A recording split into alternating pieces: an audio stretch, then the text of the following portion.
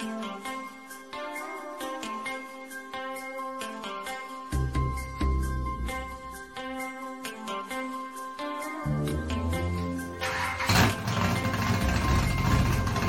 right, driver, make sure everything is where you want it. Reach up there and pull those belts tight one more time. Going green next time by. This is the Scrubbin' Tires Podcast.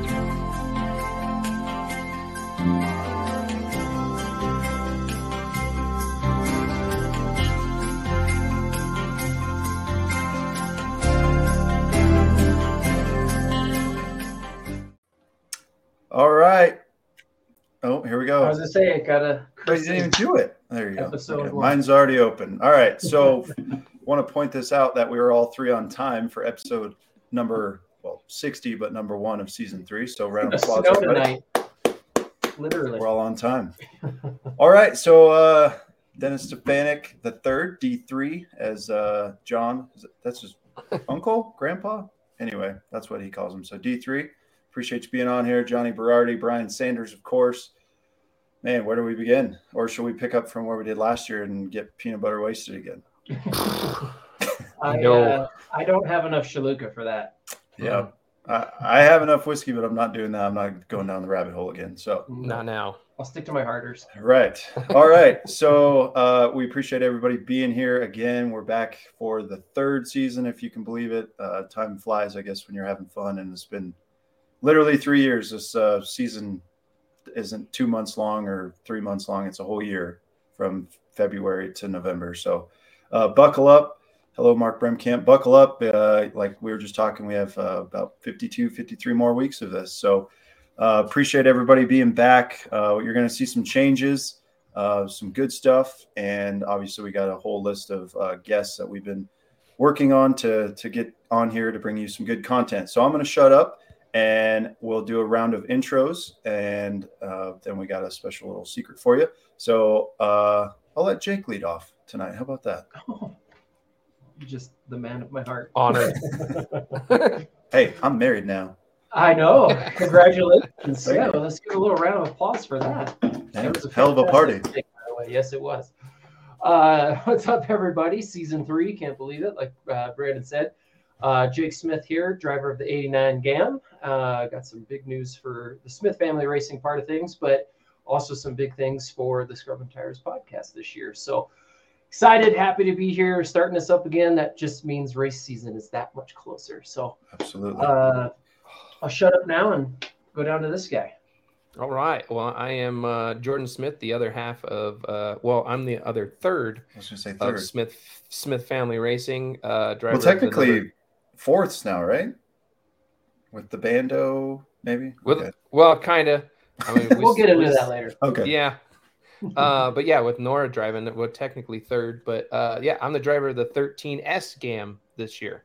So a little bit of a change there from the 99. So, but yeah, welcome to season 3. This is going to be a lot of fun. I've been looking forward to this, and I know talking to a bunch of our fans, listeners, and friends, and everything else. We're ready to get this shindig kicked off. There's a lot to talk about. We've missed a lot over the course of the last 4 months that we've been off. 3 months. It was a much needed break, though, man. It's a grind for 52 weeks doing this. So especially for somebody trying to get ready for a wedding. Yeah, it was. Yeah, there's that. But we got it. It's all in the review now. So are you the official beer drinker for season 3? Or I've always. You'll always be the beer drinker. I was going to say, I don't know if we passed the baton to someone else, but okay. I went, to my go-to for tonight, but you never know what will be in my hand. I'm sure Greg will probably be telling me I need to start drinking Michelob. Hey, that's my backup. There you go. I will have to say, though, like I told you guys before the podcast, when I was traveling to New York and from New York, since my dad loves hazies and my garage refrigerator is full of them, I've been trying them. They're actually not bad. Once you kind of get that taste down, they're not bad. So after you get the gagging out, it's not bad, right? So funny, though, real quick to add on to that. So this guy messages me because he went to the airport 5 hours early. It's like noon in the airport. And he goes, man, I got a buzz going. I'm like, what are you doing? He's like, I've had a couple of these hazy IPAs. These suckers are good. Yeah, it's 12:30 in the afternoon. This dude's hammered in the freaking airport. Hey, that's the way to do it. Hey, man, that was great. They're 10% alcohol content, man. Yes. That's what I'm saying, man. You party with Chuck Smith Jr. After 4 of those, he's ready, man. He's ready to go to Shotgun Willie's, do all the things. That's 12-ounce cans. It was like these, man.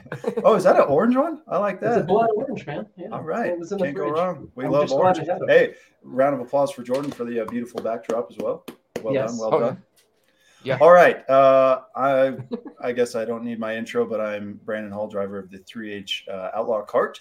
Yeah, echoing what they said. I already said it, but excited to kick this off. So what do you say we do it? So you guys saw our announcement last week.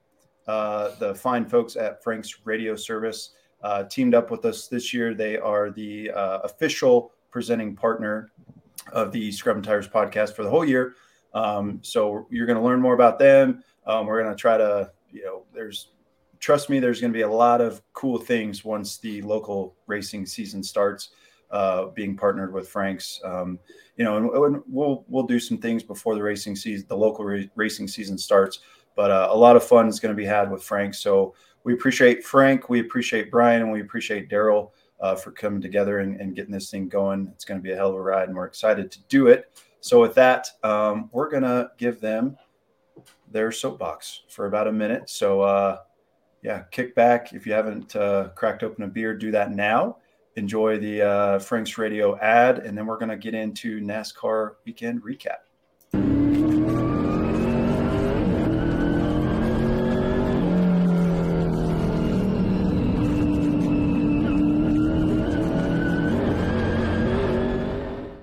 That'll get you pumped up for some racing, right?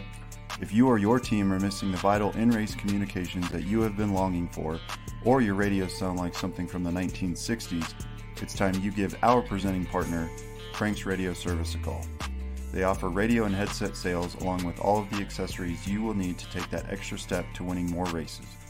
The team at Frank's goes the extra lap to program your radios as well, so you can focus on racing and spotting. Give your local Colorado dealers, Brian or Daryl, a call at 719-761-1413 or 720-545-5249 now to get started. Traveling out of town for a race? No problem. Frank's has you covered from the West Coast to the Midwest. Also check them out at www.franksradio.com and on Facebook, Frank's Radio Service Colorado. Don't forget to tell them the Scrub and Tires podcast sent you. There you have it. That was an awesome commercial video. Thank you. I should go pro. Just kidding. I should not. But no, seriously, just because they're our presenting partner does not mean all three of us, have purchased things from Frank's. They have made life easier, especially for these two on the asphalt side. Obviously, no longer can I use that. All I have is a receiver, but still, they have receivers. So whatever you need, Brian, Daryl, Frank will hook you up. I can attest, as Jake can and Jordan, when I did race the 1.5 Legends race last year, switching from crappy radios to good radios, huge difference. And so again, thank you. Kyle Shusho is prank calling the 719 number. Please do. All right. Well, that's awesome. I will shut up and I will pass to Jake here. Yeah. Well, I should highlight hello, Shrek, Mark, Scotty, Morgan, Greg, Ian, and Kyle. Thank you for joining us on the first episode of season 3. So thank you all for Ian Gibbs taking your Mr. Ian Gibbs, taking your Tuesday night and listening to us just banter. But we'll do some recaps of the NASCAR weekend. So officially the first points earning weekend of the NASCAR season. Won't really get into the LA Coliseum because that was just interesting, but still cool to have them go out there in that big venue like that, and I'm sure it generates a lot of money for that local area. But anyway, so I'm gonna start us off with the Craftsman Truck Series. Obviously, Craftsman took over again this year, so it's pretty cool to have them back in NASCAR and the series sponsor for the trucks. It was kind of cool, just where I start this off, seeing how big the Craftsman was across the trucks. You can actually read it as they go by instead of like, is it Camping World? I can't tell. Yeah. But it's pretty cool to see that back on the trucks again this year. So, so Friday night, the Next Era 250 at Daytona. It's pretty cool with Craftsman being on there. Next Era, the sponsor for the night, so it's kind of nice. The little Next Era. Yeah. Even though it's going back, technically it's like retro, but it's still cool because you had the Ron Hornaday, the Rick Corellis, those guys racing in the original Craftsman Truck Series. Exactly. And in some regards, some of them are still involved with that series. So that's pretty cool. Man, the trucks. I love the trucks, but sometimes they can be a pain in the ass to watch. I think there was a total of seven or eight total cautions in the 79 rain shortened laps that they had. I was in New York, like I said. So kind of like at dinner, I was kind of, spying on my phone here and there, like what's going on with the truck race. So didn't really get a chance to see the full thing.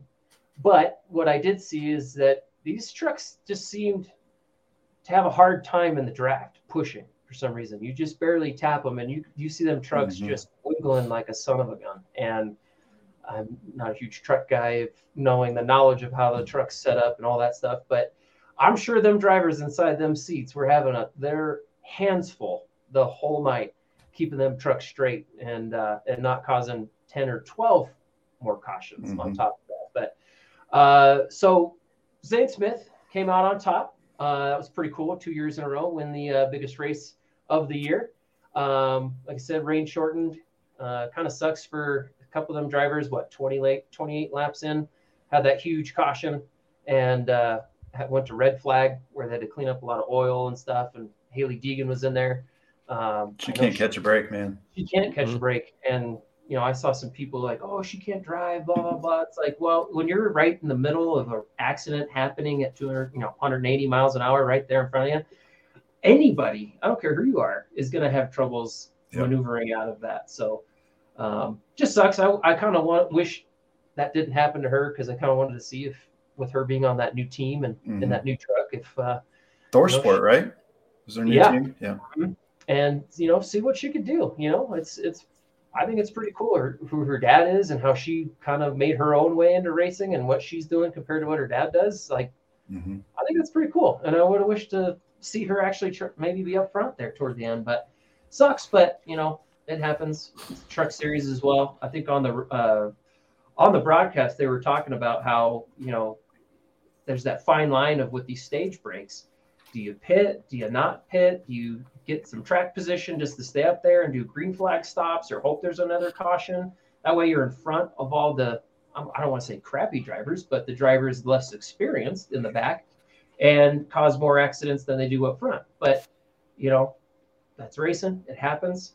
But it's pretty interesting, the strategies, I think, this year that are, especially at these plate races.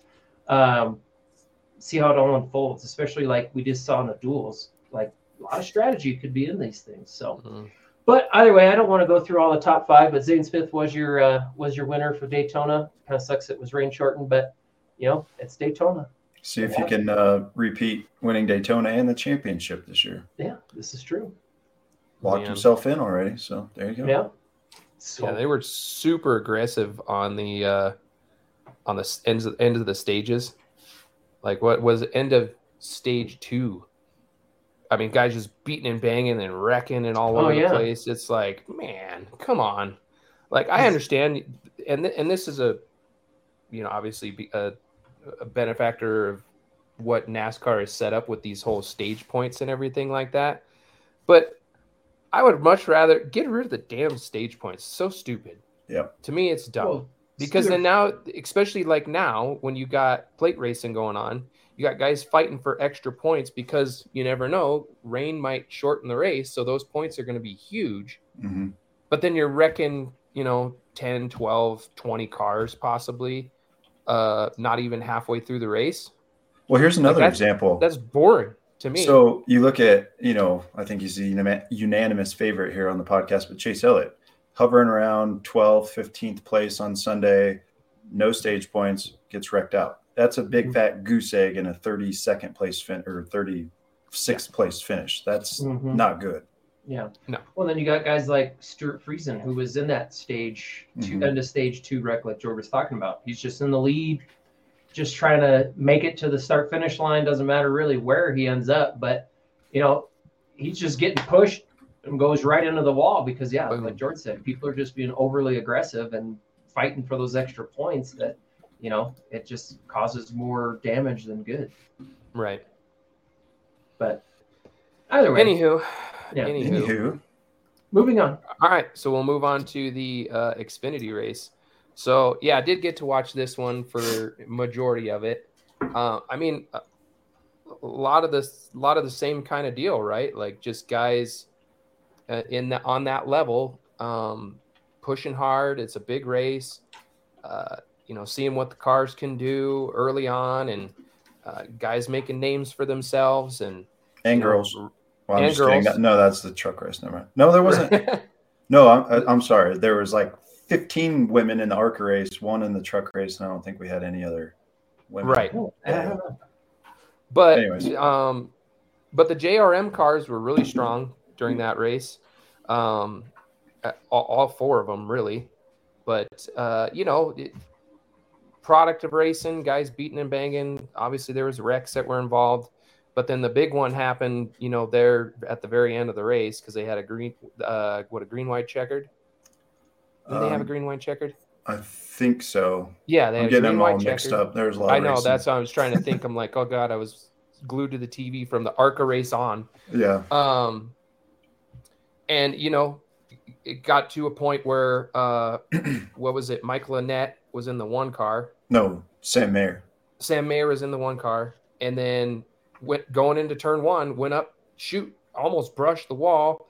His teammates trying to block him, and then all of a sudden they come out onto the backstretch and they're 3 wide, and then next thing you know, their doors are banging, and then all of a sudden he ends up upside down on the last lap, and then you got a yellow to end the race. I mean, it sucks, but that's the type of racing that you get at plate racing. I mean, majority of the time it's going to end under caution, which ultimately sucks. You know, well, and it's kind of controversial too, because they're saying in the Fox booth, so it's when the race director hits the button, not when you see the first yellow light on the replay. Right. It's when he hits the button, and then they go to the live footage and stop it. Yeah. I for sure thought that Justin Allgaier won it. I thought he would have too. The naked eye, but I did too. That we could have a whole segment on just that, but I totally agree with you, because like when the dude hits the wall and like there's a wreck, like caution should be out. You shouldn't have to like wait till the yellow light until he's upside down. To see who won the race. Like really, if you're gonna do it, then otherwise get rid of that and go back to what they used to when you race to the line. Yep. You know, but I understand why they don't do that nowadays, because of safety. But at the same time, it's like it's such a terrible way to end such an exciting race. Like you get all the way down to the very end here, and then it comes down to who was out front when the light came on. Like But anyways, I'll tell you who's not mad is Austin Hill. Austin Hill, yeah. I mean, he ended up winning the race. And don't get me wrong. I mean, being in that position at the end of the race and making the right moves. And I was watching Denny Hamlin's podcast. Great, by the way.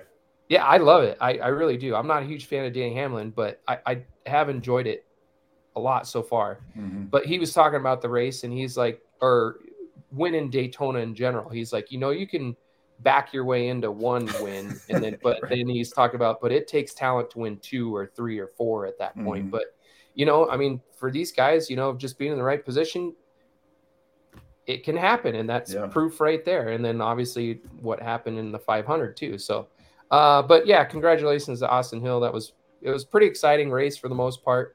What a photo there that they had to kind of like go over on who's going to win that race. There was like 5 cars within feet of each other. Yeah, John Hunter on the damn apron, and then it's like, what did he get forced? I mean. Well, then it's so crazy. 3rd, 4th, and 5th, they were literally nose to nose. So it's like, how do you decide those? Like, let alone the winner, but those 3 positions. How do you decide who had those positions? It's still crazy to me. Sorry, it's still crazy to me because I was listening to it on the radio, the 500, and I was in between the race. I was running errands and stuff, and I was heading back and whatnot, and they were talking about the time difference between first place and last place was like 1.2 seconds. Oh yeah, they're all right there. It is so crazy to think just how quick, how fast they're truly going. You know what I mean? Like, it just blows my mind. But continue. Sorry. No, you're good. I was just going to say, being at Daytona last year and having witnessed Zane Smith win on Friday night, Austin Hill win on Saturday. Literally, when they declared Austin Hill the winner, I was like, if Austin Cindric wins tomorrow, like, what in the hell? Like, that will never be repeated, ever again. So no deja vu, just without you being there. Yeah, exactly. But I will say, Jordan, I think you forgot a vital part of the Xfinity Series recap. Oh, do tell. The name of the race. You skipped right over that. We were all waiting for you to say this name of this race. My bad. Beef.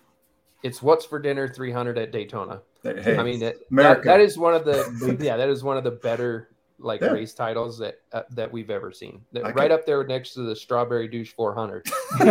So, it would have been cool if this title sponsor of the race put like meat on the. Did you? Oh, they did. They had I didn't get to see. Yeah, they had a little Yeti cooler about yay big. I think it was Yeti, and then they had 6 or 4 tomahawk steaks sitting on top of it, and it goes great with Austin Hill because he's a big boy. You saw him deck. Was it Myatt Snyder last year? Yeah. I'm sure Austin went back to the bus and grilled those up real quick. Go to a local steakhouse and be like, "Hey, I don't want to buy your steak. Make this." Yeah, I mean, tomahawk steaks, man. That's no joke. That's a pretty cool trophy. All right, so that leads into Sunday, obviously the big show, the Daytona 500. Leading up to it, we were talking about this before the show, and I won't elaborate too much on it, but you see some teams put a lot of emphasis on qualifying, where they trim their cars out just for speed. They don't give a shit about handling, nothing. They just want to go out there, which pretty cool. Like for Alex Bowman, 6th year in a row, breaking his own records at this point, being on the front row. Hendrick has kind of took over those first 2 spots, which I mean is cool. There's no, as far as I know, there's no money or anything involved with that. It's just that picture with the 2 cars and the 2 teams. Still special. But the cool thing in my opinion, about qualifying is you have all these drivers, whether it's 7-time Jimmy Johnson, Connor Daly, Travis Pastrana. What's the kid's name? Is it Christian Eckes driving for Colleague Racing now? Trying to make the show. He had electrical problems. The first car out has electrical problems, can't even make a lap. You had all this drama just in qualifying. And then you ended up seeing that, Jimmy Johnson of the go or go home cars, he makes it. Travis Pastrana makes it. Connor Daly didn't get a lap because something broke or they had a short in the oil cooler system or something. So it's shaping up for a lot of good dual races, all that, but I'll just focus on, the big race because we could sit here for an hour and dissect all of it. So the 500 itself, before I get into like what I thought of it, stage 1, completely caution free, which after what Jake was talking about in the truck race, a lot of us watched the ARCA race, the Xfinity race. I was expecting the same thing, but those boys were patient. They were giving each other room all of stage 1. And then kind of after stage 2, and then you have the manufacturers pitting together, and then that just creates a lot of havoc and fast cars coming up on slow cars. Go ahead.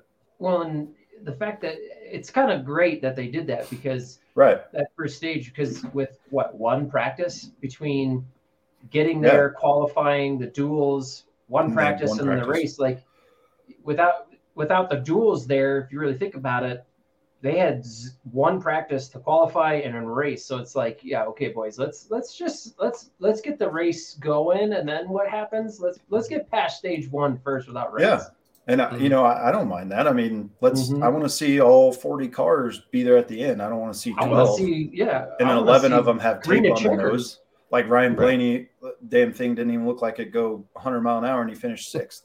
Yeah. So I don't want to see that, but. Anyways, so it was a great race. I mean, it seemed like Keselowski and his Roush Fenway Keselowski Racing teammate Christopher Buescher were going to be to be reckoned with there. Just tandem, nose to tail, leading several laps.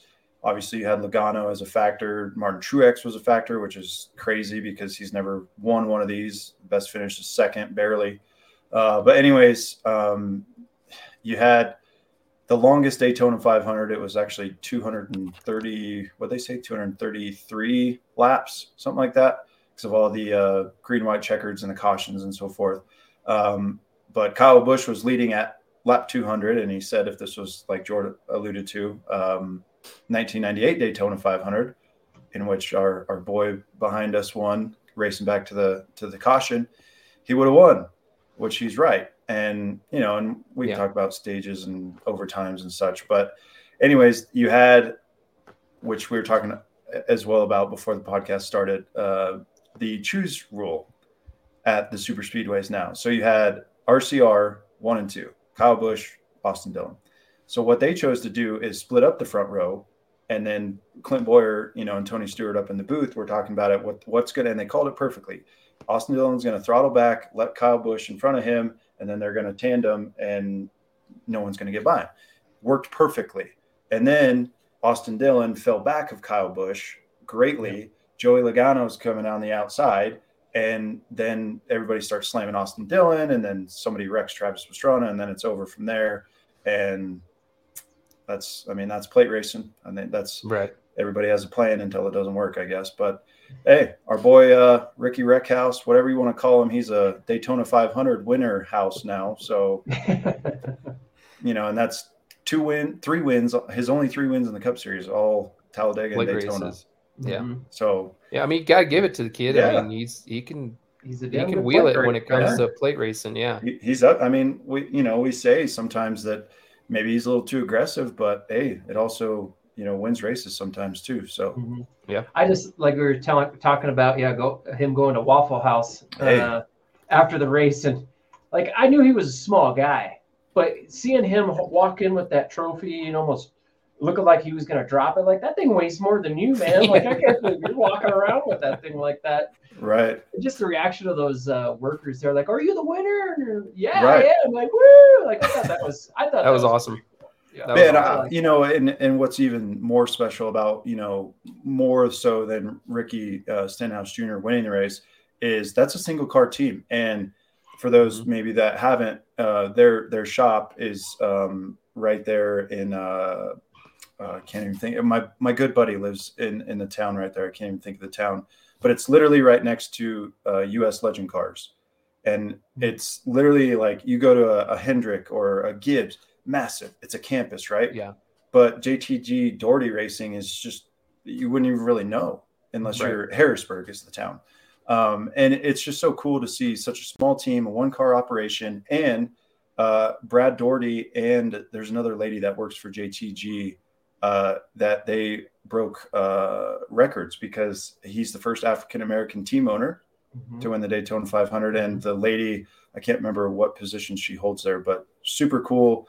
I mean, Brad Doherty, it sucks. He wasn't even there. I read that he was there earlier in the day, but he had just had eye surgery, so the light was affecting him, so he left. And then come to find out Ricky wins. I'm like, damn. That sucks. Didn't even get to celebrate. So that sucks. But yeah, I mean, super cool. We see all these powerhouse teams winning, and that's kind of to be expected. But these smaller teams, underdog, that's what he is. I mean, he's fighting for, sponsorships, fighting for rides for next season. So super cool to see Ricky Stenhouse get in there. And he's newly married as well over the off season. So good for him. Didn't know that. Obviously wasn't Danica. No, I think that's a fair statement. I think she's still single if my memory serves me. Anyways, if her Instagram serves me. Yeah, she went from Ricky to Aaron Rodgers, and then that didn't work out, and now I don't know. She does a lot. She has a podcast too, but anyway. All right. Well, so that was your NASCAR weekend recap. A lot to unpack there, as it was a week and a half basically of racing from all the top 4 series. So we are going to head off into our next segment, which is kind of a one-off. But before we do, I'm going to pass to Jordan. He can explain the next ad, if you will, and then we'll play it. For sure. This season we were very fortunate enough to have a new sponsor join us as well this year. So introducing, I don't know if anybody follows our Smith Family Racing page, but a couple weeks back, we made an announcement that AAA Service Heating, Plumbing, and Electric is going to be the title sponsor for my race car this year. So we are going to, also have them. They were gracious enough to sponsor us on the podcast as well. So without further ado, enjoy this nice little commercial that we have. And there's I was watching it earlier. There's a little coupon, a coupon in here. There is. All right. Is your toilet always backing up? Got a faucet that's leaking all the time? Call the plumbing pros at AAA Service today to get $50 off any plumbing repair. Scheduling is always easy at AAAtoday.com. Love it. Yeah. So with that, That's your ringtone? That I need to get it as my ringtone, right? They love that.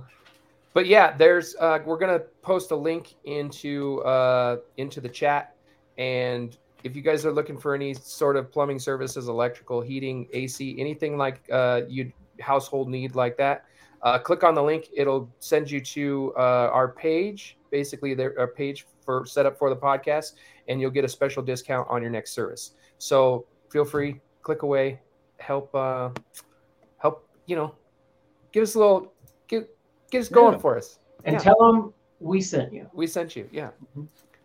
Jordan, Anyways. I lost the link. You're gonna have to post that. That's all right. We'll post it. It was post right it. there. Well, it's your damn sponsor.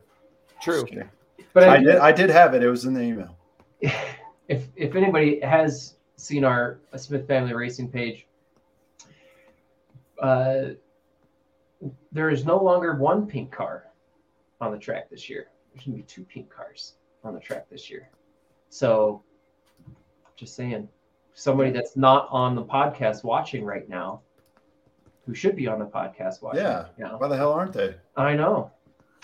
Damn John Seeley. Yeah.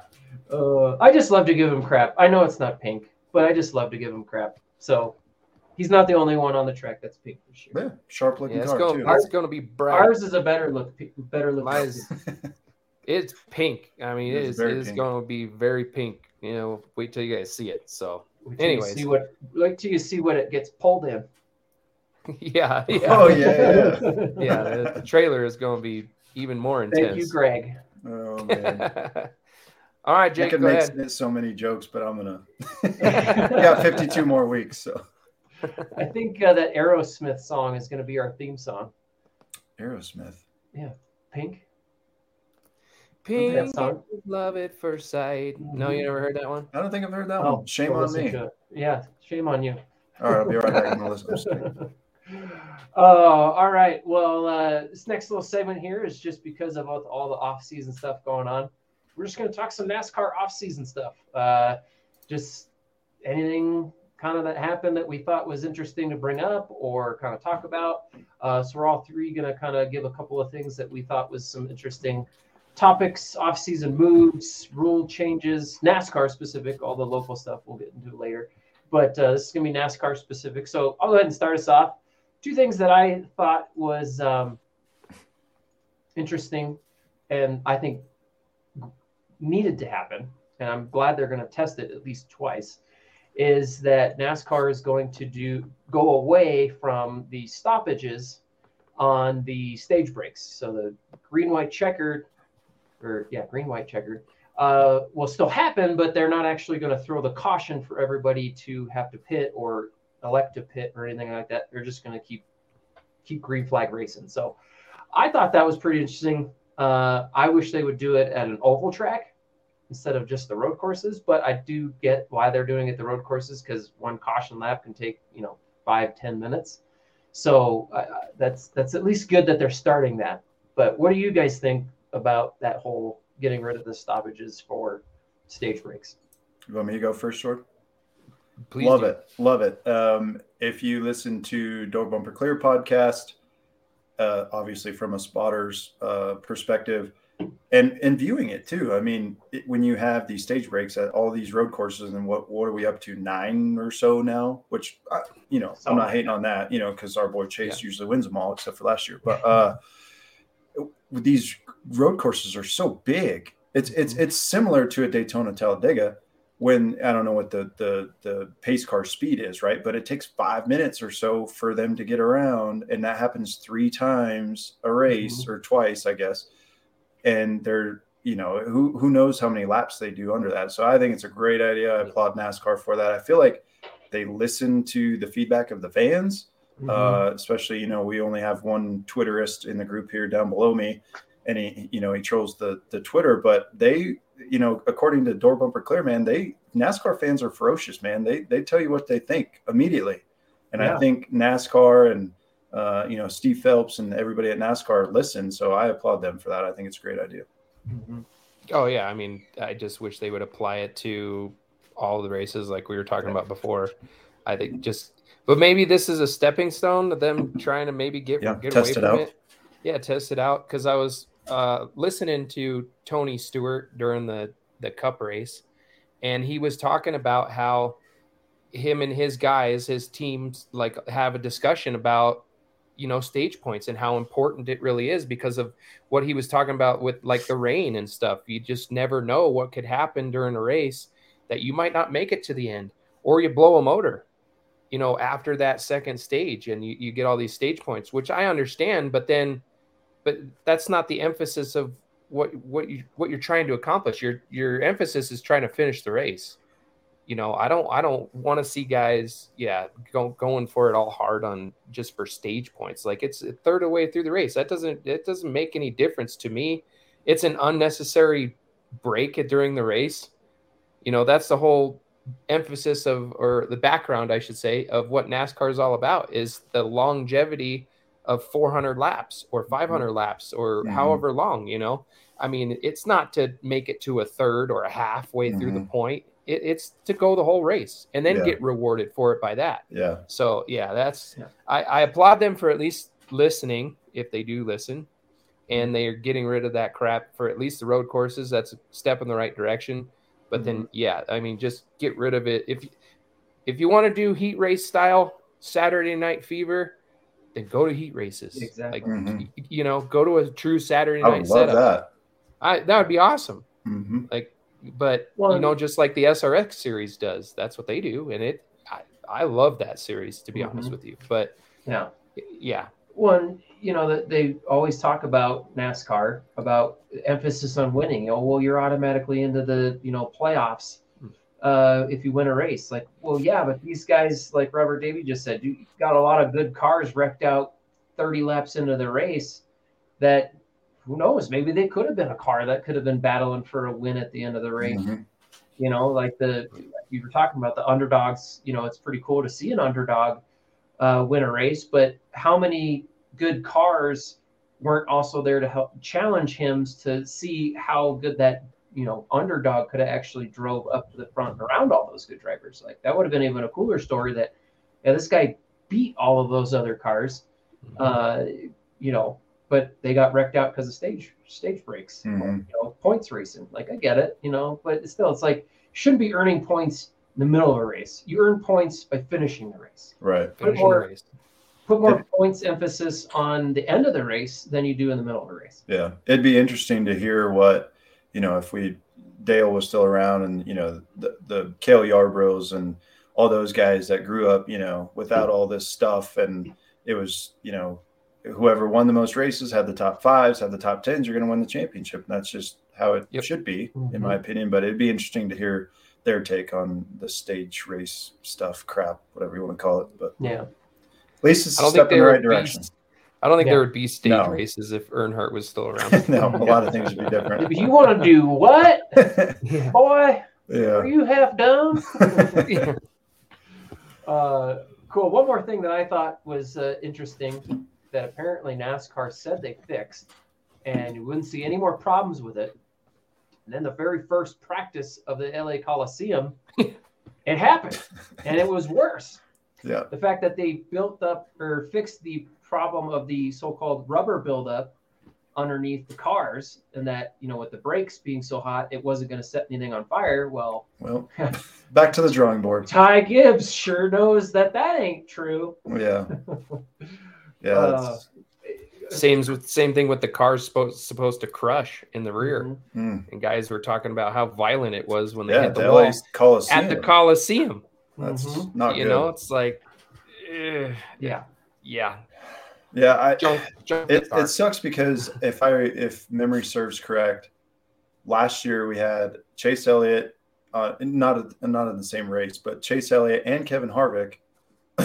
I don't remember them having issues, and their car just caught on fire. Took them out of the race, just from a fire. Mm-hmm. So I mean, several people. Yeah, that sucks. And what's his name? I think it was Christopher Buescher at the Indy Road Course had the same thing in the pit box. Like, we got to do something. We can't just be having. I mean, that's. Yeah, they're worried about guys putting a small piece of tape like this big on a car. Yeah, and yet they have all that rubber building up and starting a little fire and smoke inside the car. And it's not like a little fire. That damn thing goes up in flames. Yeah. When they took the whole car apart in one of the pictures on NASCAR's Facebook, when they took the whole right side off, everything was scorched. Oh yeah. Like you had to replace that whole car. Yeah, they need to go back to the drawing board on that one. Yeah. Just let's go back to the 90s cars. Yeah. All steel. Come on. Get them old bucket trains back out there. Yeah. All right. I'll throw this over to Brandon. Yeah. So that way, there you go. Got it. There's so many that we could choose from, and hopefully I don't steal any of Jordan's thunder here, but two that I'm going to talk about, and we were alluding to it before the show, is the implementation. I don't think it's mandatory, but mouthpieces. They're all wearing not all of them, I should say, but we saw Ricky Stenhouse get out of the car on the start-finish line at Daytona, and he pulls out a mouthpiece, which obviously that's to try to prevent or reduce the effects of these hard hits that, Jordan was just talking about with the rear ends and everything that, Kurt Busch, I heard, is still medically not cleared to race, which is absolutely insane because that happened in July of last year. And then you had Alex Bowman take a few weeks off. I mean, it's just, I guess it's weird to see a racing car driver have a mouthpiece in. You think about football and hockey and boxing and MMA and all those, stick and ball sports or whatever you want to say, that you have to wear a mouthpiece, or I guess the NFL doesn't mandate it, but if you want to protect your pearly whites, you better. But it's just kind of crazy to think about that we've gone to that level now to reduce concussions. So, well, I'm sitting here thinking after, seeing Ricky pull that out of his mouth, like I had my dentist perfectly form one to my teeth. So it was a lot smaller than like your normal one. You go to Dick's Sporting Goods, you put it in hot boiling water and you stick it in your mouth and bite down on it and your mouth's burning, Yeah. Like they did the whole thing, the casting and stuff, and then they, perfectly cut it out to where like it fit nice and it was small. And you could hardly talk with that thing on. Like, right. And then, you have Ricky pull out this freaking thing. Yeah, it looked like it was like a boxing one. Yeah. And it's like, how are you communicating and having clear conversation on the radio when you got this mouth guard in? So right. I wonder if they have something in there. Maybe our Frank's Radio guys can let us know. Yeah, that's not a bad business to get into. I mean, I wouldn't mind it. I had Invisalign was 4 years ago, and I still wear them at night, kind of like as a retainer.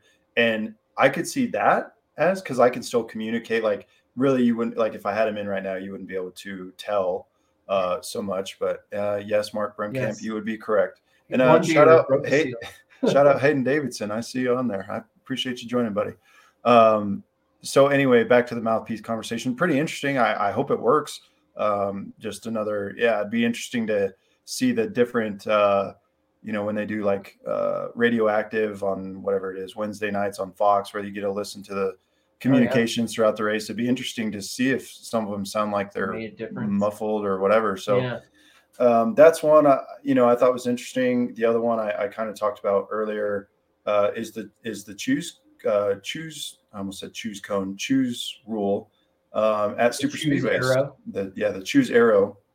So I'll tell a funny story about my now wife. She was watching the Daytona 500 with me, and she they get to one lap to go, and they're doing the choose, and she's like, "What in the hell are they doing?" So I had to try to explain as best I could, in the matter of 30-40 seconds before they go green, like, okay, this is only one to go, every caution, everybody gets to choose where they line up. It can, it's a strategy game. You can gain spots, you can lose spots. It's crazy, to even explain. But I think and we talked about it last year. Like maybe they should implement that at short tracks and CNS and stuff like that. Shake it up a little bit. So I think it's, and we saw it there at the last green white checkered. Welcome back. As I was talking about Kyle Busch and Austin Dillon. They played it perfectly, right? And I thought, I was like, man, why would you split each other up? Why would one go low, one go high? And then, Tony Stewart and Clip Boyer start, this is what they're going to do. They executed it perfectly, but the big plan didn't work. But I think it's great. I think, just like the stage breaks, try something new. In order to grow the sport, in order to get more viewership, you gotta try something different. Yeah. Well, and you see like the Cup guys, they study what happens in the races before them, the trucks, the Xfinity, and maybe even somewhat of the ARCA of like how the cars are pushing, what lines are looking good, so it's like you just said, trying something different in the fact like, okay, well, a lot of guys, they'll, previously before the choose arrow or the choose cone, you want to make sure you're on the line of wherever your teammate's going to go. So now it's like, now that we get to choose, we can block both lanes and then just let somebody in. So it's like, that's a strategy to try. I mean, you don't know if it's going to work or not unless you try it. So I'll bring this up before we pass to Jord. I think it was maybe Mike Joy talking about it. So at the Bristol dirt race, how's that going to work? Because you can't paint chalk on the dirt after 5 laps. It's going to come up. So someone's going to have to go out there with a cone like a weed man. That's screw that job. Yeah. Yes. Especially with the banking on that thing. Yeah. Oh, might have to train a dog to go get that thing. Hey, that'd be cool. Yeah. Like the Delta Dena kickoff kids that they have at the football games. Well, technically, drones, you can make them powerful enough. Whoop, just put that drone down. That'd be kind of cool. God. But anyway, you'd freak out all the fans. Caution, drone on the track. Yeah. I was thinking about that during the Daytona 500, the one that they have on the backstretch. It's that thing crashes, you're going to have to call a caution. Mm-hmm. I mean. Oh, yeah. Yeah. And then with those things having such small parts, like you want to make sure it's all off the track. So it's like you're going to have to get a sweeper out there. NASCAR would be pissed if they had to call a caution for that. Anyways, pass to Jordan. All right. Well, so I want to touch on Robert Davies' little comment about having a mouthpiece in and then also wearing a cup. He said, I wore a cup too. So that's not a bad idea, because at the end of the last year when I got into my wreck, I had the seatbelt between the boys.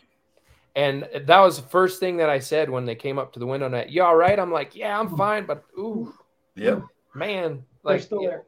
Yeah, it was like, so him saying that, I was like, that's not a bad idea, to be honest with you, but interesting. But it'd be so, here we go with NASCAR drivers doing jockey commercials for damn jockeys. Yeah, the mouth guards and jockeys and everything. It's coming. Oh, it's coming. That's funny. So I know NASCAR's trying to reach different markets and really trying to explore this idea of, being outside the box, right? So they instituted the race at Chicago on the street. I for one, not a huge fan of it at all. Like it, more and more and more that they start making these changes with the one lug and all this stuff. It's like they're trying to do a complete copycat of F1. And it's like you guys are totally getting away from the true roots of the sport. It's like I totally understand trying to reach new markets and come up with something completely new, but going to the streets of Chicago, like, I'll be honest, we officially have plans. That's the 4th of July weekend. We have plans to go to the lake in Oklahoma, but normally, like Jake said, he's in New York. I'm, we're wherever. We'll tune in, whether it's TV, NASCAR app, whatever. That's probably not one that I really have no interest in. I have no interest to even watch it. No. Not even a little bit. No. Not even one little bit. If they were saying like, well, not to mention they're going to have mufflers on the car for that race as well. Right. Oh yeah. Right. Yay. Another storyline. But Go to South Boston. Like do something to take wherever. Go update some short track in Middle America that hasn't been ran on in forever. Update the hell out of the racetrack and put them on it for one race, and do that like you could do that like every year. How you have Darlington, it's throwback weekend. Mm-hmm. Now they got Bristol Dirt and everything like that. Okay, well, we're gonna lock out one weekend, even if you make it Memorial Day weekend. You pick out like a significant weekend, and that's going to be like one of the marquee races. Coke 600, but yeah. Same kind of idea. You're going to mark out one weekend, and you pick a new short track every single year. Go put them on, I don't know, Winchester. I don't know, whatever. But pick a track and go to a new track every single year, a new short track, to not only help promote short track racing and then that local community that, that's struggling. Like you see it all the time. Tracks that are closing down now, yeah. And they're selling off their land and going to, selling to housing development, I'm sure, or whatever the case may be. But McDonald's, it's totally, I totally understand that new demographic and reaching people, but the streets of Chicago, like, meh, you could do it in another way. I just think you're convoluting the race schedule with too many road courses. That's a big word. Opinion. You all right, buddy? That was painful. He's got a lot of army. I haven't had too many beers. Speaking of that, did you during my little impromptu speech at the wedding, when one of my best men that was sitting there, I guess I was doing that too much, and he grabs my hand, I look over and he's like, "What?" I was like, "What?" And he just like looks at me and he's like, "Put the microphone up closer." And that's when I was like, "Oh, it's not like I don't have a podcast or something." Anyway. No, I agree with you.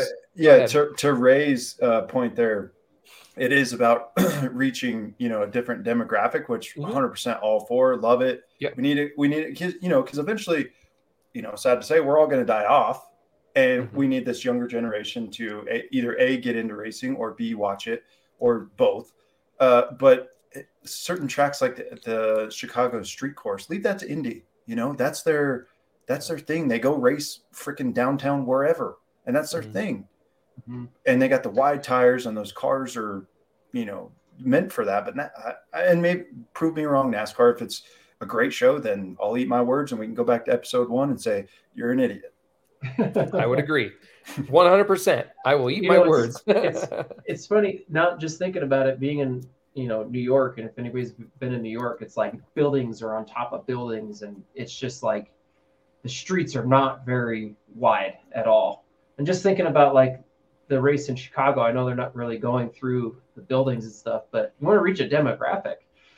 Do a race in the middle of the streets of New York, like go by like Grand Central Station down to the Empire State Building, come around all these like major streets.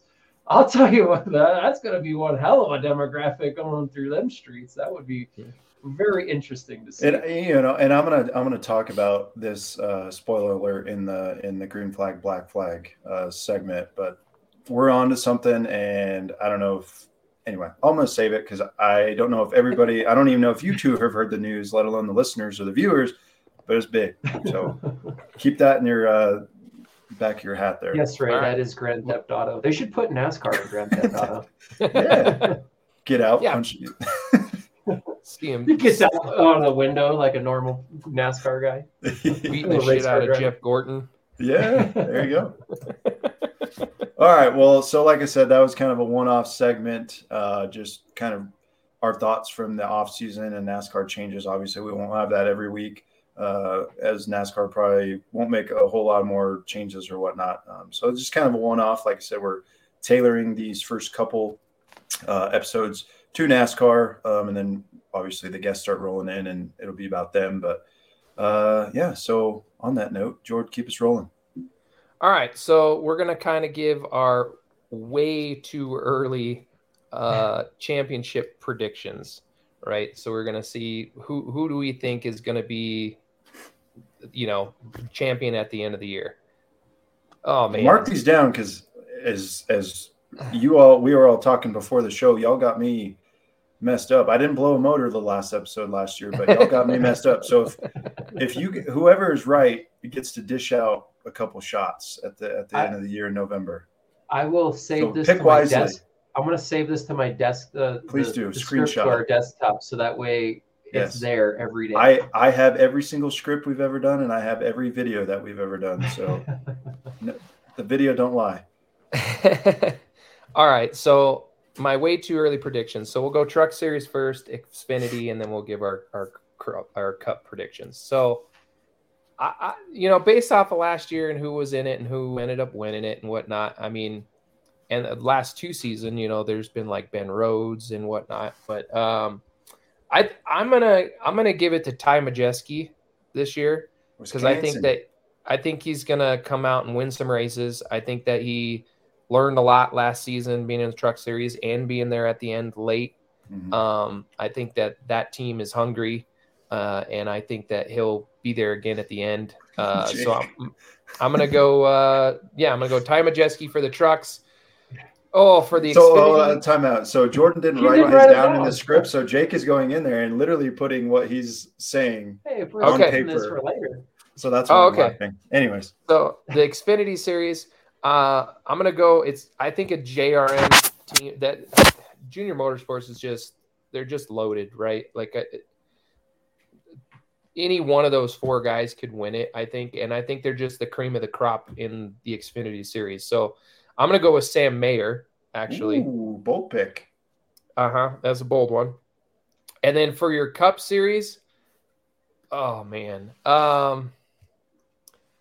It's going to be so hard, but I think that a guy who I think they just have it figured out right now, and I think he's just doing a really good job, even though I'm not the biggest fan of him. But I think Joey Logano is going to go back to back. Bold. So I like it. Actually, that's not really bold. That's solid. I mean, it's a safe bet. Yeah, it's a safe bet. It's a bold move, Cotton. Let's see if it works out for him. But you're gonna get peanut butter wasted at the end of the year. Oh yeah, getting trashed. All right, Jake. Okay. Now that I officially have yours written down, I'll screenshot it. So yeah, I'm kind of like Jordan with the Truck Series. Especially, I just like this guy. He's a slinger guy. Amen, Greg. I'll leave to that here in a minute. It's got to be the hair. Yes, it is the hair. Or what's left? Or lack thereof. No. So real quick, Joey Logano, I found out because man, in the media days, I noticed he's got it going on. So I was like, going on. No, it's actual real hair. So he claims he was, and I don't mean this in a bad way. I mean, alopecia is a very serious thing. Kyle Larson's daughter struggles from it, so on and so forth. We have a friend. It's a very serious thing, but it just looked like the man was going bald, which is he's 35, 40 years old, whatever. And he claims he had alopecia. So what he did was sign up with a hair club, and that I think they're one of his sponsors. Oh. And voila, now he looks 10 years younger. Now he's got hair. He's got good for him though. Locks. I mean, hey, if you got the money, man, hey, it's coming for me, buddy. I'm right there. Yeah, I'm getting there too. Mine's still on top of my head, but it's still slowly creeping backwards. Yeah, I went to the office today. That's why my hair's all done up. But anyway, I go to the office every day. Do you wear that 89 hat? Some days I do. They say dress for your day. Well, I feel like I'm going to the race car driver every day, so I'm dressing for my day. There you go. Oh God, that's funny. But like George, with the Truck Series, I'm gonna go with Ty Majeski. I just like him, and I want to see him win, and I want to see him get a championship this year. So bold move, Cotton. I hope he at least gets the Final Four, if not get that championship. That would be awesome. And like Jordan, going a different route, but JRM still, his post-race interview after losing the championship at the end of the year, you could just tell that the fire was lit right there. That I'm just going to come back out and do this again next year, be here next year. So I'm going from Justin Allgaier for the Xfinity Series this year. And then this one really pained me to even type this, let alone even just announce this. But just kind of seeing his demeanor and it's not the true. I mean, he still got it in him on some of his interviews, but it just seems different, especially on the radio. Hearing him some of the stuff on his radio, he wasn't doing what he usually does the last 15 years, and just like F this, F that, this sucks, blah blah blah. I actually was semi-constructive and positive. So I'm going to go with Kyle Busch to win the Cup Series championship this year. New car, coming back to Chevy.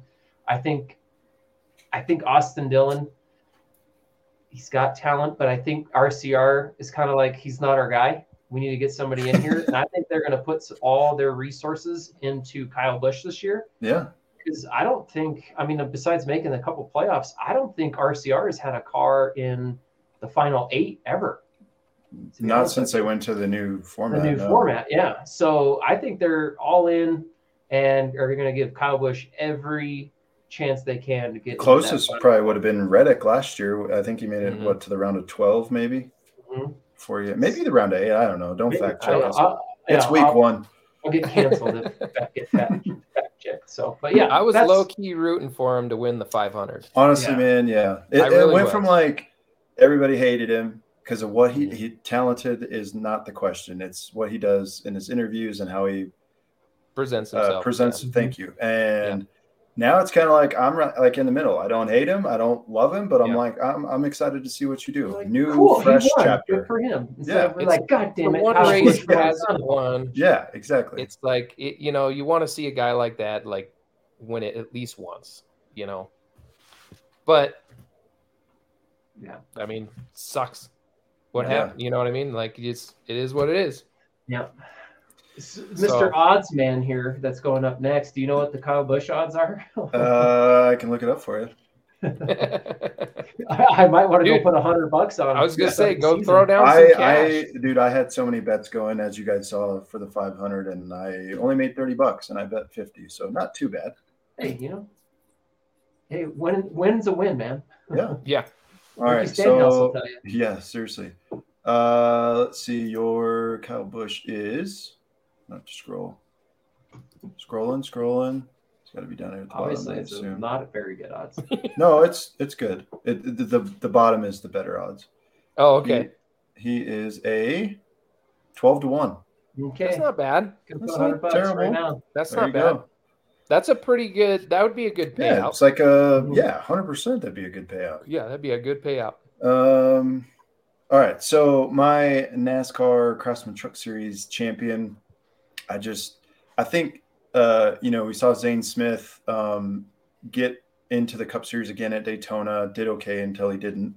But, just dominating Daytona again, and the run that he had early in the year last year, late in the year last year, obviously winning the championship. I don't see, and not throwing shade to any other truck driver out there, I just think he's here and everybody else is here as far as talent in the Truck Series. So I think if all the stars align again, he catches some lucky breaks, so on and so forth. He repeats 2-1 odds. So obviously he is a favorite, but it is what it is. Xfinity Series champion pick for me, staying in the JRM camp, except I'm going to go Josh Berry. That guy, obviously full-time Xfinity last year. He did a couple starts the year before that. One, what was it? What damn race was that? Martin's? I don't even remember. But yeah, he won like a handful, and then like last year it was kind of his breakout year. Still think he has some growing to do, obviously, but he's there. He's top 10 every week, if not top 5, and I think he gets it done. And it'd be cool to see, like we did this last year at Phoenix, with 2 or 3 JRM cars in the Final Four. So I think he gets it done. Gibbs. Next to Gibbs, yep. And he's 4-1 odds. So obviously everybody else, the what do they call it? The not the bettors. Who makes the bets? The odds makers. What are they called? Anyway. Yeah, that basically, yeah. Yeah, they agree that he's a favorite too. So Cup Series championship. I was talking with Jake before we went live. I'm picking. What did Pitbull call him? Oh yeah, Ross Ride the Wall, or no, off the wall. Ross off ride the wall. I don't even know what the hell he said his nickname for him, but anyway, Chastain. He's going to get it done in 2023. He, like Kyle Busch, is a 12-1 odds, which I think is kind of strange, being that he finished second in the points last year behind Joey Logano. And, but it is what it is. I think it's like that just because the only reason he was in the championship 4 is because of his riding the wall. Which they outlawed, by the way. Yes, they did. Which, if he hadn't done that, he wouldn't even have made it. And this would be like right on par for his But if you think about it, in Phoenix, you had the big guns going against, the Chase Elliott's, the Joey Logano's, the Christopher Bell's, those caliber of drivers. And he still finished technically good. He beat them all except for Joey Logano. But yeah. And my statistic here, he had the most top 5s and top 10s, both of any driver last year. I did not know. That's pretty crazy. Pretty damn good. So, and one more thing, and then I'll shut up. His aggression is what is going to get him there. He does not care who you are, how many championships you have. Yeah, he'll wreck you. He'll move you, and he don't care. And for whatever reason, nobody retaliates against him or goes and punches him in the nose. But you got to have that. I mean, look at the guy behind me. That's what he did. Move people, whether you hate it or you love it. The guy behind you could also go in a boxing ring and hold his own. I can give you about 2 handfuls of drivers that if you even not Austin Hill. Yeah, try to let me see your best punch. It just would look off. Yeah, Chastain's probably gonna lose more fist fights than he'll win. But in a race car with that helmet on, he is the aggressor, much like Joey Logano, and I think that's how he's gonna get it done in 2023. Good bet. That's a good pick. Okay, give me 1 second so I can screenshot this. Screenshot. Okay. All right. Boom. Got it. Done. All right. Mark it down. So good. I'm going to hand out so many shots. All right. So like we alluded to at the top of the show, much like AAA, we got some new partners along with Frank's, obviously, but we have a new one, a new real estate, the official real estate partner and real estate agent of the Scrubbing Tires podcast. So yeah, you'll hear all about them. Same things last year. If you guys want that new shop, want that new big garage, I know a lady. She's upstairs. I'm married to her now. She can hook you up. I promise you. So give us a shout, or give her a shout. I don't know anything about it, but give her a shout and get that new shop. So without further ado. All right, Scrubbing Tires podcast listeners and viewers. If you or someone you know is looking to buy or sell a home or an investment property, find out how much your current home is worth in the ever-changing housing market. Okay, I got it. Let's cut to the chase. You want a bigger shop for that new race car you just got, right? Well, let's get you in touch with one of the premier global real estate brokerages and new to the Denver and Colorado market, The Agency. As I mentioned, The Agency is a premier global real estate brokerage team having business in 9 countries and counting, including 80 plus offices. What does that mean for you? You get the expertise of some of the most trusted, seasoned, and highest recruited real estate agents right here in your backyard to serve the Denver and Colorado regions. If you are ready to get started, give the Scrubbing Tires podcast official real estate company and real estate agent, Mike Land Hall, a call today at 719-480-3477 and experience for yourself the unmatched service you will receive from start to finish. There you go. Kyle Shushev, do not prank call that 719 number. If you're looking to buy a house, prank call it all you want. But yeah, well, I guess that's true. But yes, she made the switch. Big move, big things happening there. Like we said, at the end of last year, she still has that development with 12 townhomes still available if you want to live closer to Jake and Jordan. So There's a lot of good houses in my area for sale. Yeah, there you go. See, the market's hot. We tried to sell when it wasn't, and that's why Dales are back up on the wall. So here we go. Anyway, let's get into the local racing off-season discussion, just kind of chatting about maybe not, and life stuff too. So I'll lead us off first. Obviously, with good reason, pretty much since, I guess, the local season kind of stopped, racing kind of was put on the back burner for myself. with the wedding and honeymoon and everything in between there. Did get the wrap for the Outlaw cart, looking pretty snazzy. Excited about that. Obviously not gonna put it on yet till we go test drive the damn thing in case I make a bonehead move and ruin it.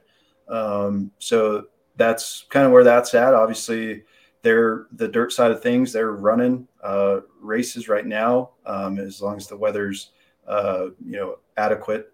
And they've had quite a few, honestly. 3 or 4, I think, have the weather's held out already. So I'm excited to get back in the swing of things. I think we're going to try end of March, early April to go make one of those things and just putt around. So we got, see how it is in this new little Outlaw cart thing we got. Did you get your 4-wheeler out yet? So that's the predicament I'm in. The 4-wheeler is snowed in Crested Butte. And they get about, I think over, it was about a month ago, they got 36 inches of snow. So that's a thing. But I have another plan in place for the 4-wheeler. And I was playing poker with all the neighbors last Thursday, and I told them, if you see an idiot and a lady on a 4-wheeler pushing this damn go-kart down the street, do not call the cops. I'm just trying to start the damn thing.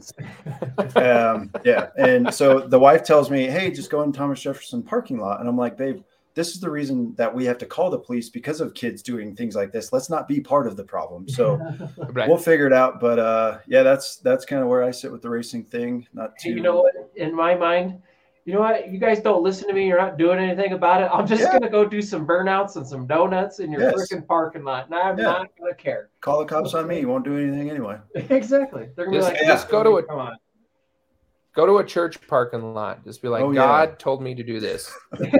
I'm on a mission from God. I'm on a mission from God. But yeah, so she's watching. If you can't beat them, join them. You're damn right. Thank you, Michael Ann. So we got we had some returning sponsors from last year. Obviously my social media, the Brandon Hall Racing, has been quiet. Like I said, everything's been kind of put on the back burner, but things start picking up. Got some new sponsors to announce, much like Jake and Jordan are going to allude to in their spotlights here. But yeah, so excited for that. Other than that, got married. Super big news. Hell of a time. The wedding was beautiful. I'm sorry, Ray, that you didn't get to go, but we were there for you in spirit. See, and I get a lot of that, and I wish I could invite everybody that I know and that I'm close to, but as you know, that venue only held so much, and we were damn close to that number, and we only had a certain amount on both of our guest lists, and then of course your parents, friends, and so on and so forth. So I apologize if you didn't get an invite, but I got a great alternative for you, and I'm glad Michael Ann is listening right now. Okay, because she said in her vows she will always raise hell and praise Dale. She did. Okay, she did say I can confirm that. It was even on the video. Yep. Right. Yep. Now, when you renew your vows, you do it at the track and invite everybody. Yes. We could bring the modifieds, the Outlaw cart, whatever you want to do, and just have some fun. Mm-hmm. Yeah. Can we do a 1-year renewal? Is that a thing? You can renew your vows every year if you really wanted to. That could be fun. Work in January, but or what was it? February? That was January. Yeah, it was January 28th. Yeah, it was January. This man below me, he was getting down on the whiskeys. Woo! Shoot, he broke one of the champagne glasses before we even started the party. There was a lot of glasses broke on the dance floor. It was good stuff. But anyways, so that's pretty much what I've been doing now in the off season, and now that's done and over with. So it's all, racing going forward and getting back into the swing of things. So I will pass to Jordan. All right. I mean, there's quite a bit that happened over the off season. If we date back to the Snowball Derby, just a lot of local guys running different places out of town. Snowball Derby, you had Preston Peltier down there. You had Jace Hansen down there running, representing Colorado. That was an exciting weekend to watch. We were in the shop watching that whole weekend and seeing them really perform the way that they all did against some of the stiffest competition that you can find around the country. Hats off to both of those drivers. especially Jace being the small team that they are in comparison to the other teams. To walk away with the top 10 there, huge Should have accomplishment. top 5. You want to know what's crazy? Yeah. Is Brad Keselowski didn't even make the race. Like, what? Didn't even make the race. I mean, that's it goes to The show you caliber of how drivers. tough it is, caliber driver, and how tough it is to just make the race down there. Yep. You know, I mean, and he was in the last chance qualifier and still didn't even sniff close to making that race. Mhm. So, but yeah, that was exciting to watch. Then you had Chili Bowl? a little bit, but you had the Chili Bowl, which was a lot of, oh man, that wreck that kid flew out of. Oh my God. Yeah, don't want to and see I that think ever it- again. Like we always say, That was- don't go cheap on the safety equipment. Yeah. When what I think they ended up saying was that his arm restraints, Arm the restraint loop caught the hit the latch. caught the Yeah. buckle, and it unlatched him, and he unfortunately It went was out. still like if Luckily, he would have had like a cheap helmet or something like that, it could have been a lot worse than. Oh, than yeah, really what it sure. was. for Yeah. sure. But that was pretty And exciting. we had some watching the local Bowl. guys. Mark Chisholm from Cheyenne. He made it. Chisholm, yep. I can't remember. He made it to the alphabet soup. I don't know which letter he went out on. Then we had Greg. someone else. Greg can someone probably else allude from- to that because I think it was the C. I think he made it to the C, D, No, or C. D, I believe. But and then we had another think it was- Colorado yeah. driver, or a Colorado driver, since Mark is from Cheyenne. But we had Mhm. two Colorado drivers, I think. Mhm. At least attempt the big show. So Right. Yeah. And then you go to the All-Star Showdown mhm. down in Buback. Jake. There you Jake. go. Yep, Yes. that's right. Thank you, Brian. And the showdown, that was exciting. Shoot, we had Eggleston. Darren Robertson was down there, Eggleston was down there. You had Yes. Peltier was down there. Zach Morris. Jace was Zach Morris. Oh yeah, sorry, no, that was the Preston later on. didn't go to Yeah, the- it was Zach Morris. He didn't go to that one. You had Cooper. Cooper was there. Yep. So a lot of guys representing there, and then the modified series, you had Holly representing, who she finished third, She finished right? third. Wow. Congrats. Third in the mods there. Well, no, she then- finished fourth. Actually, she should have finished third. She got screwed at the last restart with like 10 to go. Fourth Oh, place, that's right. the fourth place guy thought, "Oh, it's choose cone. I can go to the outside." Which at Irwindale, the outside line is preferred. Mm. She got stuck on the inside and ended up finishing fourth. But she was Right. doing pretty damn good for herself. Yeah. Modified. Also, awesome footage from I believe it was Bryce Holcomb and Chris Eggleston put together a Yes. little mashup of the weekend with Kyle Clegg spotting for him there. So that was a cool little video to watch. And then Yeah, that was Holly did the exciting. late model too, the pro late model, which Yeah, she that did one the did not pro. end very well for her. That was tough, Yeah. but yeah. Whole clip was but fun. Oof. let's see. But Darren finished what? Where did he end up finishing? Top five, wasn't it? Top Fifth? 5. I think he was 5th, right?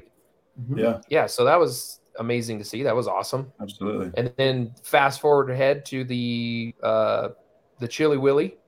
You had the Yankees down there. You had Preston and Ed Vettorelli was down there. Preston ended up winning that race, which was Oh, I didn't see exciting that. all the way down to Oh, the last 10 all the way laps down to the were end. One Wow. of the best 10 laps you've ever seen in racing. It was It was awesome. exciting. Where the It hell was I? When was awesome. that? Actually, no, it was beginning of February. So you might Ah, have been. I was in Costa Rica. That's I was why. say you might have been Yes. on your honeymoon. Yep. Okay. I was like, I saw a post from Brett Yaki, but that's all I saw. So that makes a lot more sense. Mhm. Not a lot of Well, racing they- coverage in Costa Rica. So The Vanderwalls were down there. They unfortunately blew up, both of them. These were down there. And yeah, the Yankees. But yeah, I mean Peltier, he led a lot of the laps, and then come down to the end, he was neck and neck with, I forget who finished second with him behind him, but anyway, yeah, it was exciting to watch. That whole race was awesome. And let's see, and what else? I think that's kind of the gist of the off season as far as local drivers being out of town. But we have so Cole Raz was that. Cole Raz, Yeah, that's right. 22. I think it was. that's a cool name. Mhm. Cole Sounds like a better than Trickle. It sounds like a soft drink commercial. Cold Raz. But tell us about your modifieds. I mean, we've been working ever since we took a week off. 2 weeks after the last season, or the last race for us at least. For us, 2 weeks after the last race of the season, we took off, kind of like just enjoyed life. And we've been in the garage every week ever since then, just trying to figure out ways to get better and get faster, and just doing a lot of work to both cars, So it's exciting. We're really excited for the upcoming season. We got, just trying some new things and seeing what'll help us. And I mean, coming up here, first week April or so, we're going to be back on the track, and then we're going to be going down to Tucson for the SRL race for the mod tour, or the SRL modified tour, if you what would you call it, down at Tucson, April 15th. Spears modified tour. That's what's on our docket. But got my daughter's Bandolero that I got to work on still. I mean, it's been a hell of an off season. We got, huge thanks to Greg. I need a bigger garage. I need to talk to your wife. There you go. And Mike Hunter, they've been helping us out a lot this off season, coming out and giving us, advice and things we should try. And it's been fun. I mean, I've learned a shit ton this off season working on those cars and whatnot. So some exciting things to come, really. I mean, it's going to be a great season regardless. I mean, we've been hearing a lot about just our series alone, about some new drivers and whatnot coming onto the division this season. I think there's like 6 or 7 new mods coming out this year. Keep seeing a bunch of them for sale, so that's yeah. So it's not too late, Greg. We have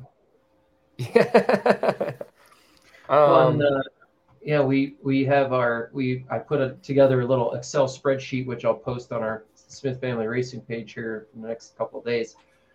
But I think out of how many weekends is it going to be at CNS this year total? I think like 30 something total weekends that will be available at CNS. I think we're going to be at like 23 of them. Ouch. Yeah, we'll be there a lot.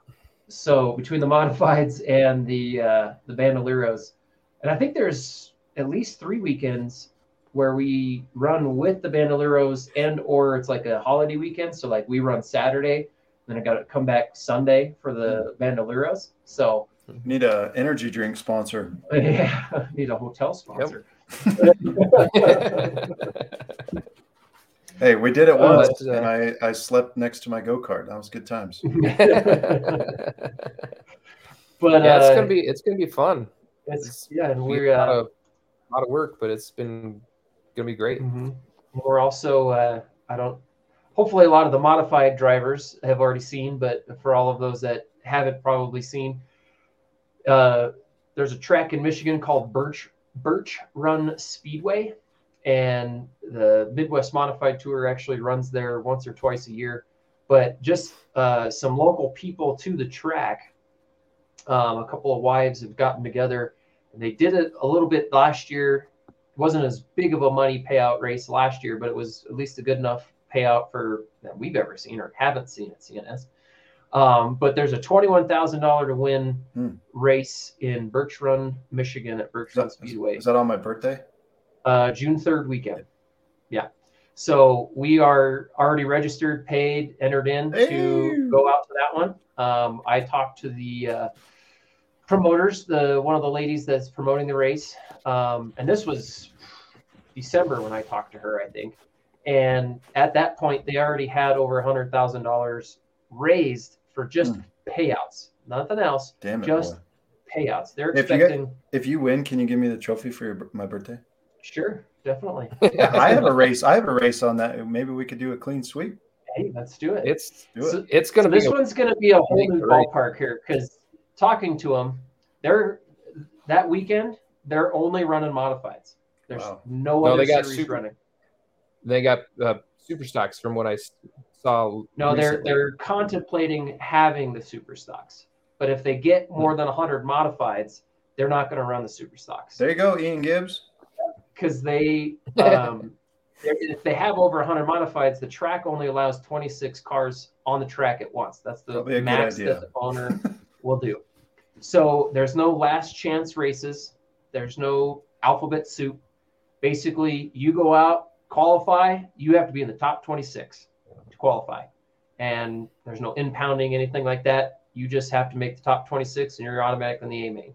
So that's for the big money race. Now, if they have, obviously, like I said, over 100 cars, they have enough money planned out to where they can run a B main, a C main, and a D main. And each one of them will have a good payout. So Is it's this going to like, be on a streaming platform by chance? I don't know. I hope so. I've asked, and I hope they do, but I don't know yet. I was going to say that To this kind of point. money you'd think. Yeah, exactly. Pay So, yeah, Flo so- 40 grand and have them. Yeah. So we're gonna go out. We're gonna try it. You know, never know what could happen. But at least we know that when we go out there, we're actually gonna come home with some sort of, well, at least enough to pay the gas, because it's $300 per 500 miles that you travel. They'll just give you for just showing up to the race. That's So badass. it's us for having 2 cars. That's $600 a piece. So that's $1,200 at least just to go to the race. So at least we know whether we make the A main or whatever happens, we know we're going to come home with $1,200 for just showing up. So that's pretty cool. Yeah. But we're going to give it a try and hopefully try and make the Colorado local driving scene proud of us, and hopefully at least one of us will get in the A main. That'd be badass. Fingers crossed. Mhm.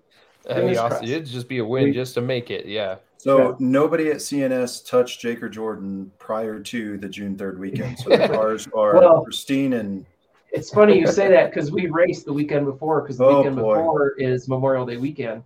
So we Memorial raced that Day, yeah. Saturday before. So basically, and that's that weekend I was talking about where we race Saturday, and my niece races Sunday. So basically, we're going to come home Saturday, get the cars unloaded. George's going to take his daughter. They're going to go racing. My mom will go. Me and Dad, well, let's be honest, we'll probably go watch our.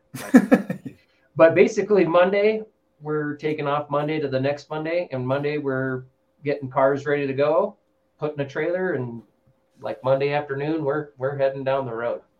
like Kenny Wallace said in his video, getting the fuck out of here. Exactly. So we got some new things in the garage going on, and some exciting things. Hopefully that will bring us some really good luck this year, and we're super excited about it. So Nitrous our chest- oxide. yeah, exactly. Widen those locating points. John Seeley's watching. They're running two biscuit bars on each car. Mhm. We're going to be 83 inches wide on the track width, and we're gonna put some lead beads in the Yeah. frame rail. Hell yeah. So as soon as we come off the scales, we're gonna roll those lead beads off the frame rail. Yep. They're motion activated. So you just rub your foot under the frame rail and they come out. Yep, exactly. There's But no. there's a new button in the car that makes the spoiler grow. Hell Mhm. yeah. And Giant it ass changed- spoilers. Downforce. And the angle changes too. The rear deck lid will go up and down. Right. It's kind of like in NASCAR. Don't put it past your dad now. Don't They get had he's that probably track like bar writing adjustment. something down right now. Like, The deck lid adjustment. yeah. Speaking of that, where is the old man and your mom? They watching? Oh, they're watching. Oh, I'm sure. Okay. Yeah, she Oh, I'm always sure. watches. Dad's probably passed out. Let's be honest, but From Yeah, drinking. he was or over in the sleeping? garage today. working. No, Oh, okay. he was pretty much working over on there. race cars. Gotcha. Hmm. If he's not over here working, he's doing some sort of handyman job to help pay. Hey, for there the- she is. Hello, There she Carrie. is. Yeah. Speaking of that, when I was getting on to, because I'm all fancy and proper now, I take the light rail to work because our new office is right by Coors Field. Nice. And I was passing a truck. He is sleeping. Called it. I was passing a truck when I was walking to the train station, and it was identical to the blue Dodge, and it had like stickers here and there in the back window. And at first, because it was like there's construction going on, I was like, say it ain't so. Chuck's over here doing some work, but it wasn't. It didn't have the number 3 and the transformer on it. So I was just saying, if it doesn't have the Autobot symbol on it, it's not. It was eerie similar though. It was kind of crazy. But anyways, yeah. Well, I mean, yeah, a lot going on. I don't know if. Well, I mean, there's a lot more we could technically touch on locally. I mean, all the rule changes that kind of came out, but then were retracted and whatnot. Yeah, that was a weird sequence of. If you were on Facebook and follow a lot of the drivers in the track, oh my god, you could have popped some popcorn, sat down, and had a gay old time just scrolling. It was. I love Adam. It was so funny. You could just watch him with the popcorn. Oh man, I was. I have nothing to do with any of those rules or racing. At that track any longer. But man, it was. I will have to say, at least, I'm sure they were bombarded with emails from the moment they were like, "Hey, we're taking all suggestions on rule changes, and send us your emails." So I'm sure there was a lot of emails that they had to go through. So I at least applaud them for the fact that they're trying. Yeah, and they're taking feedback. They're taking feedback. We made this rule, and then people come out and say, no, that's garbage or whatever, and they retracted it, and they go back to the drawing board. I applaud Jim and the staff for doing that. I do. And but I'm wondering, I would love to have been a fly on the wall, let's just say, during the conversations of when they made these rule changes to some of what we're talking about with the rule changes. So, Chris Cox, it's comical at best. Maybe you were one of those flies on the wall. Maybe you can send us some insight. But just like some of the rule changes, you're just like, why did you change that? And not even just talking about the modifieds, just other things I heard from other series throughout the year. Why did you change that rule and not maybe at least have a conversation about these other rules I heard about throughout the whole year, Yeah. So it's interesting. Yeah, I would have loved, like I said, loved to have been that fly. But hey, keeps us coming back. But but again, I do applaud them in the mere fact that they are. It goes to show that maybe some of our opinions are being taken into account for, whereas in recent past, I didn't feel like it was the case. Nope, we're not doing it. So. Yeah, that was the funniest one after the start of last year. Nope, we're not doing it. Nope, not even in the conversation. Right. And then the first rule that comes out, bam, the rule we talked about, right. And funny how that works. And Jake's referring to the one with the fab stub rule that came out for the mods, because we had a conversation as a group with with Jim prior to the first race. So that was. It was just, and like I said, it was something I think that needed to be addressed, obviously, because to me, especially in the modified series, it's the fab stub, it's coming. You see it all around. I pay attention to a lot of the different series around the country, East Coast, Midwest, over on the West Coast. I mean, the SRL series, it's, you can use a fab stub, in the mid, down there, in the Florida area, there's a lot of different tracks that allow fab stubs now and stuff. So it's coming. So, I mean, I think it definitely needed to be a topic conversation. Maybe the way that they went about it wasn't the greatest, being like, boom, here's the new rule set, but I think it's the effort that counts. Let's put it that way. And we could have a whole, segment on that. Of course. I mean, and I don't want to go too far into that, because don't piss anybody off on the first episode, Jordan. Well, no, it played out. It was just here. That was okay, everybody give us your feedback on what you think of these rule changes. And then they went back to very similar set of rules that they had in place before. So it really they didn't change much. You know what I mean? So, yeah. Build 2 rooms just in case. Yeah. There you go. That would be interesting. Yeah. That will be interesting for the Super. Yeah. They didn't revert that one, I don't think. Now, one thing though, I wish they would have maybe implemented, and we've talked about this last year in the podcast. and thank you, Jared Wall, because this just made me think of it. For the trains, they didn't change any rules for trains. They should have changed one rule. Okay, one rule. If you want to fight, you pull the damn train at the front straightaway, and you guys duke it out right there at the start finish line. I'm in for that's worth the price of admission right there.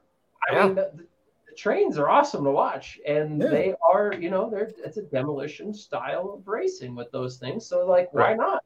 Speaking of that, have you guys seen all the fights? I mean, you had it at the what's the race before the Chili Bowl, the big race for the micros. What the hell was that race? Oh, I can't remember off the top of my head, but you had a fight there. You keep seeing all these fights on social media at all these racetracks. I'm like, man, division, yes. Geez, everybody, you better go get a lesson in damn MMA to be a race car driver now, because you step out of that, you don't even have to step out. They'll just Clint Boyer your ass through the fucking, through the window there. But that was postal shootout. That's what it is. There you go. Yep. But yeah. Well, anyways, but I will agree with Greg's comment right there. Rules for the next season need to be released a week after the season, even if it's a week after or like a couple weeks after. Like it does need, like, the timetable needs to be moved up rather than in the season starts. Yeah, like that. You got to give guys time. Like, if you're gonna make drastic rule changes, like, it's not like you're in a NASCAR shop where you have fab guys and body guys and chassis builders. Like, it's like 3 or 4 guys. But I agree. Because you as a track, like, okay, you get the feedback throughout the year, like, of what, from drivers and different, all the different divisions about the issues that they may be having throughout the season, or some of the concerns or whatever. So start talking about it towards the end of the season. Like, it's not hard to pick up the phone and call your officials and be like, hey, what do you guys think we should do? And then lock them down, or have, and do it. Like, I know, Robert, it would never happen, but it needs to, thinking. Regardless. Yeah. It just needs to happen, because, I mean, if you want to, not just CNS, just everywhere. No, not everywhere. And a lot of other tracks around the country do that. I mean, I follow a lot of the different tracks around the country, and shoot, first week of December, they're putting here's your 2023 rules. Here you go, guys. This is what we're doing next season. Yeah, I will say the dirt tracks in Colorado are Johnny on the spot with that. Their schedules are out by Christmas. And I was just about to say, not only with the rules, but the schedule for the next season. Because,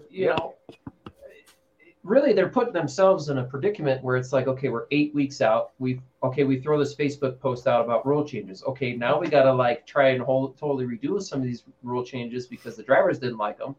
Okay, well then, you throw the first draft of the schedule out. Well, if there's some things that drivers are like, hey, let's change this, or let's do that, or whatever, now you're having double the work on yourself as a track to try and get all that changed in an ample amount of time to get it out there to the drivers so that they can then prepare for the start of the season. So now we're 5 weeks ish from the start of at least first practice. Mm-hmm. So it's like now you're having to rush to do this so that the drivers can rush to do their stuff on their end. So it's like, just help yourself. And I don't know if by getting it out earlier. Well, and not only that, but I don't know if anybody else knows, but parts are hard to come by sometimes. Mm-hmm. Like, some parts are not easy to get. Well, and they're damn expensive. So it's like, if you have to make a change 3 weeks before the season and it's $800 change. Some people may not have that laying around, So some of the parts that we bought last year are like $200 more this year. Yeah. Then you're losing cars because somebody's just going to go, a lower end guy who's just getting into it is like, I can't afford that, and then his car's sitting at home. Then you got less cars on the track. I mean, it makes sense. Like, give the drivers the opportunity to do it. So, but my rant over. With all that slight one for the year. Yeah, that slight negative stuff. I do have to say, looking at the schedule, they are bringing some good stuff to the track this year. I am excited. Oh, yeah.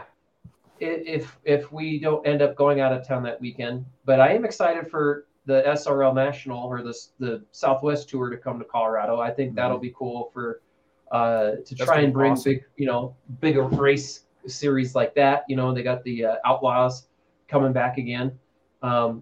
finally the big rigs, I know with COVID the last 2 years that they basically couldn't make it out here, but they are doing the big rigs, which I'm indifferent about that one. Like, I think it'd be cool to see semis racing on the track, but then at the same time, I'm like, it's cool. I know, but I heard there's, depending on how many come, I have seen that they only sometimes have like 6. So it's like, I want to see like 20 of them freaking semis out on that racetrack. Yeah. Like, that would be damn cool. Well, the one I'm really excited to see round 2 of this year is the Outlaw Figure 8s. Yeah. That was a badass show. And I think if it being on more TV, and more, well, more yeah, I cars mean, will but come, more and more sure. you hear, more and more people are tempted to come out here for that. That's what I think mean, is with it having been on that'll TV, I think a lot of people saw that and like, we need to go to Colorado. Mm-hmm. That's going to be sweet. And I'm glad I'm going to be there. Obviously, we're going to be there that night. It's going to be a killer show. Mm-hmm. So yeah, there's a lot. The SRL series, I hope a lot of those big names, come out here for that. Buddy Shepherd and all those guys. I hope they do make the trip. Mm-hmm. If they're points racing, a lot of guys are points racing. They're going to have to come, but I hope that there's not, going to be just like a handful of them. I hope a good portion of those guys come out for that race. There's a good turnout last year. Or you're talking about for the SRL. Yeah, the tour. Okay, SRL series, the tour, Southwest Tour one. So yeah, it's gonna be. There's a lot of good shows on the docket this year. The Kings. Well, thank you, Maury. Yeah, they're not the king of the wings anymore. They're the asphalt sprint cars, but they are coming back this year. I think somebody else is either running it. I don't know. Somebody on watching right now can correct me. I think somebody else is like running it. It's just not called King of the Wings anymore. If I remember correctly. See if we can get another track record broken. I was just gonna say that same thing. Maybe we'll see somebody dip down into the 11 seconds. That's insane. They should let them run like the widest possible tire that Hoosier makes, just to qualify, and then make them run a regular race set. But let them do whatever they want to do in qualifying, just so that you can maybe have like 3 or 4 cars break the track record in one. That'd be awesome. So scary. Is the Whelen Modified Tour tire wider than theirs? I believe close. If I not. believe it'd be close. I believe so. I don't know. Somebody will probably correct. I think they have. I think they have the widest tire. Were they 14? The Whelen, yeah, they're huge, dude. I mean, Massive. they're massive tires.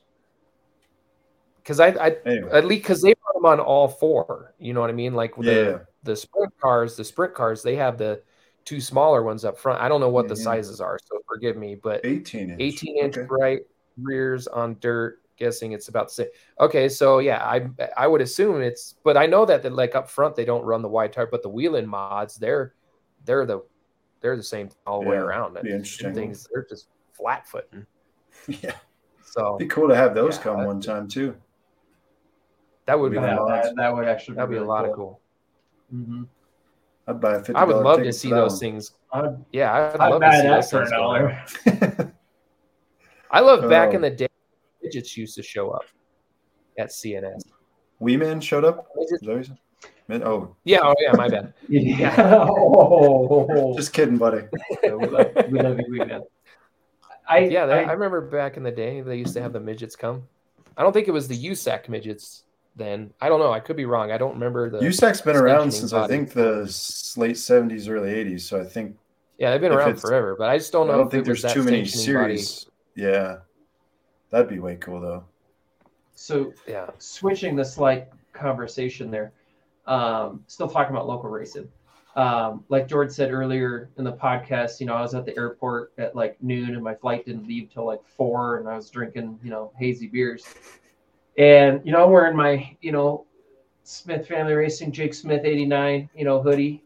And this guy looks at me, he's like, you like a local driver or something? Like, yeah, I race at Colorado National Speedway, just right over here in Dacono, Erie area. Oh, is that that track? Don't they run do they run the trains anymore? I'm like, yep. Actually, yeah, they do. He's like, oh man, I loved it in the '90s. Them things are so awesome. They get like what they still have as many as they used to? I think they used to have like 20 of them out there, right? I'm like, yeah, they had a lot. I was like, they don't have a ton. They have enough to make it entertaining. Yeah. He's like, do they still have the whistles? I loved the wooden whistles. No. He's like, we have advocated for that for a couple years now. I don't know why they don't do them, but no, I know exactly what you're talking about. I loved those. I had like 4 of them. It's like, oh man, I'm sure I still got one. We could maybe work with our presenting partner Franks and get a massive shipment of train whistles. There you go. Sammy Swindell come to Callahan. I did see that. Yeah, I did see that. You did see that. That's going to be awesome. I'll I tell really you want to what, go down there. Kenny Wallace, We'll be in he's Tucson. coming all over in those dirt modifieds. He was up in what town is it in Wyoming? Some podunk town, running the modified up there. So I wouldn't be surprised soon enough if we get, the Kenny Wallaces and the Kenny Schraders. Was that the Sweetwater track? Yes, actually. So that'd be, I don't know, Sweetwater County. But anyway, so I think, the more and more that they promote the dirt tracks, that we're going to start seeing a lot of those guys. And hell, he was here a couple years ago, Kenny Wallace. Was he? Oh, was he? Yeah, he was down at Callahan. Yeah, he was down at Callahan. My dad went down there by himself and like sat in his pit, basically. Of course he did. Oh, yeah. I follow you on Twitter. He's got his own podcast too now. It's kind of he also uses StreamYard. So he don't need a podcast. He can just keep doing his videos on Facebook. He does. I love Herm. Yeah, he's hilarious.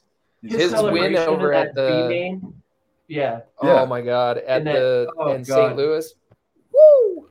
Oh yeah, it does the old Ric Flair, Hulk Hogan thing. Oh my God, loved it. Guy still got it. I love on a Kenny Wallace rant here. He has NASCAR money as a decal on the back of his car because people always got NASCAR money. So he advocates it and he put a sticker on the back of his modified. Hey, you know what? If that's what you think, I'm going to put it on the car then. Sure. Yeah, I'm going to go whoop your ass. All right. Well, we got one more segment left, our green flag, black flag. But before we get into that, if you remember last year, we're going to hear from Jake and Chuck Smith Jr. for their presenting partner on their car and one of ours here on the podcast. So, Jake, if you want to lead us off, and then we'll play the ad. Oh, yes. Well, we are very appreciative, thankful for Citywide to come on board with us for another year. Doing a little bit of changing, not tons of change to the design work on the car, but enough to make it a little bit different. But they're all in on helping us out and making sure we're as successful in the garage and the trek. So without further ado, Citywide Banks. Can't really say enough. So just hit it. Play that. You spent countless hours in the garage with your dad. Now investing in that old car and working on it with your son reminds you of him.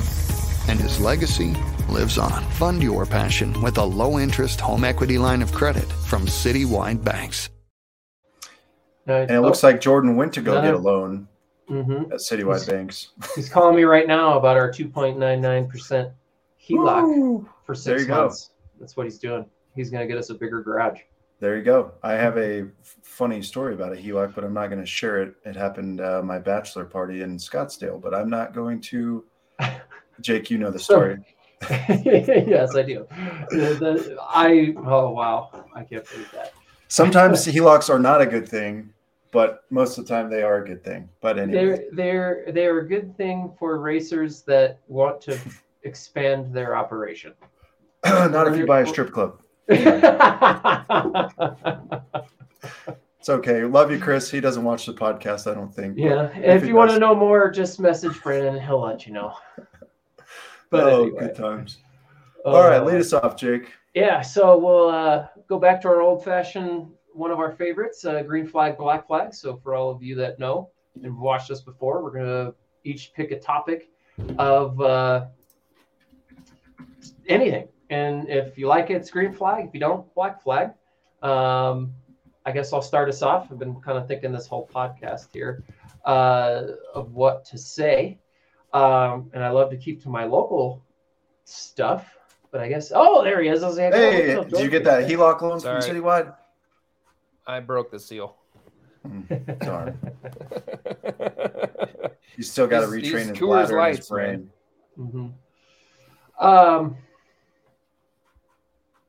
Just been thinking about this one. So green flag, black flag, sticking to our local stuff. Just to begin the year with a lot of fan appreciation and, highlight things from the previous year. Green flag, black flag, the first race of the year, for each series, there's usually everybody has their first race within the first, 3 to 4 weeks or so. The champions from the previous year should, I don't know the minutia of when this would happen, but just something fun. Let the cars that were the champions from the previous year racing on those first nights get to pull out onto the front straight, pull their car out there with their, championship trophy or whatever, get out and have like a quick interview of, in front of the fans. So green flag, black flag, Brandon. Hell yeah. I mean, yes, green flag, double green flags from Wee Man leaning over the flag stand. No more of that. We're going to miss that. But anyways, to touch on that too, but do that every week within I don't know who said it last year, whether it was Jordan or Jake, but get some driver fan interaction, do a little quick intro. This is the 13S driven by Jordan Smith. He waves to the crowd. This is the 89, so on and so forth. But I feel like, hell yeah, celebrate, because it's damn hard to win a race, let alone a damn championship. So celebrate those people, make them, feel like they're, not to say they're not important, but make them feel like, hey, I did a big thing last year. And I think that should be, without a doubt, something that every track should do. I mean, put them on that podium, say, hey, you did this last year, you won the championship, and good luck to you this year. Something I think it's great. I could ramble all day, but or adding to that, because I know during the year they have the champions from the previous year go to the grandstands and sign autographs and stuff like that, but not a lot of people after the races, especially with kids, they fall asleep, or it's late, they just want to leave, never really get to go into the pits. So bring the pits to them. Yeah, as a, when they do the championship teams, like NHL, NFL, stuff like that, they raise the banner to the rafters in a sense. Present them the championship banner. Yeah. When they do that too. Hey, here's your Great American Modified champion, Kyle Clay. Here's your, banner. And then you can, I don't know if you want the fans to come out and, see the cars or whatever. That would take a lot of time to get them on the track, off the track, stuff like that. But I think that would be kind of cool. Hey, here's your banner. Well, it's easily done. I mean, you move up the show for the first kickoff weekend or the first race of every division, an hour, and you do that. And I think it's doable. Yeah. What do you think, Jordan? No, I agree. I think that just the more things that you can do as far as fan interaction, entertainment, because we're in the entertaining business.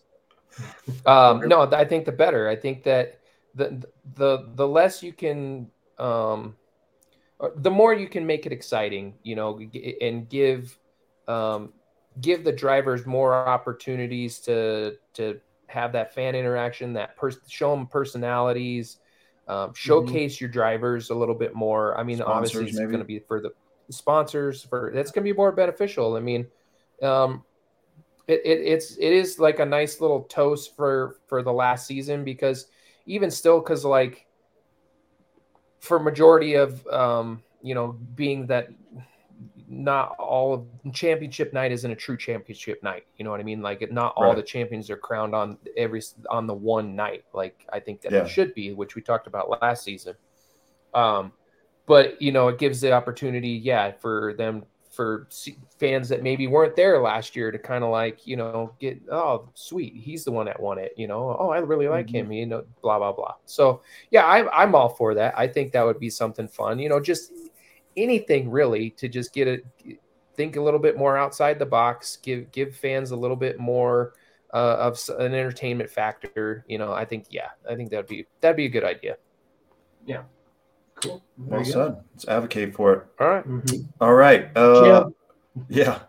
I will, as I normally do, go to the national level. And as I alluded to earlier, I don't know if you two yahoos heard the news or any of the viewers or listeners, but NASCAR is proposing to come to Denver.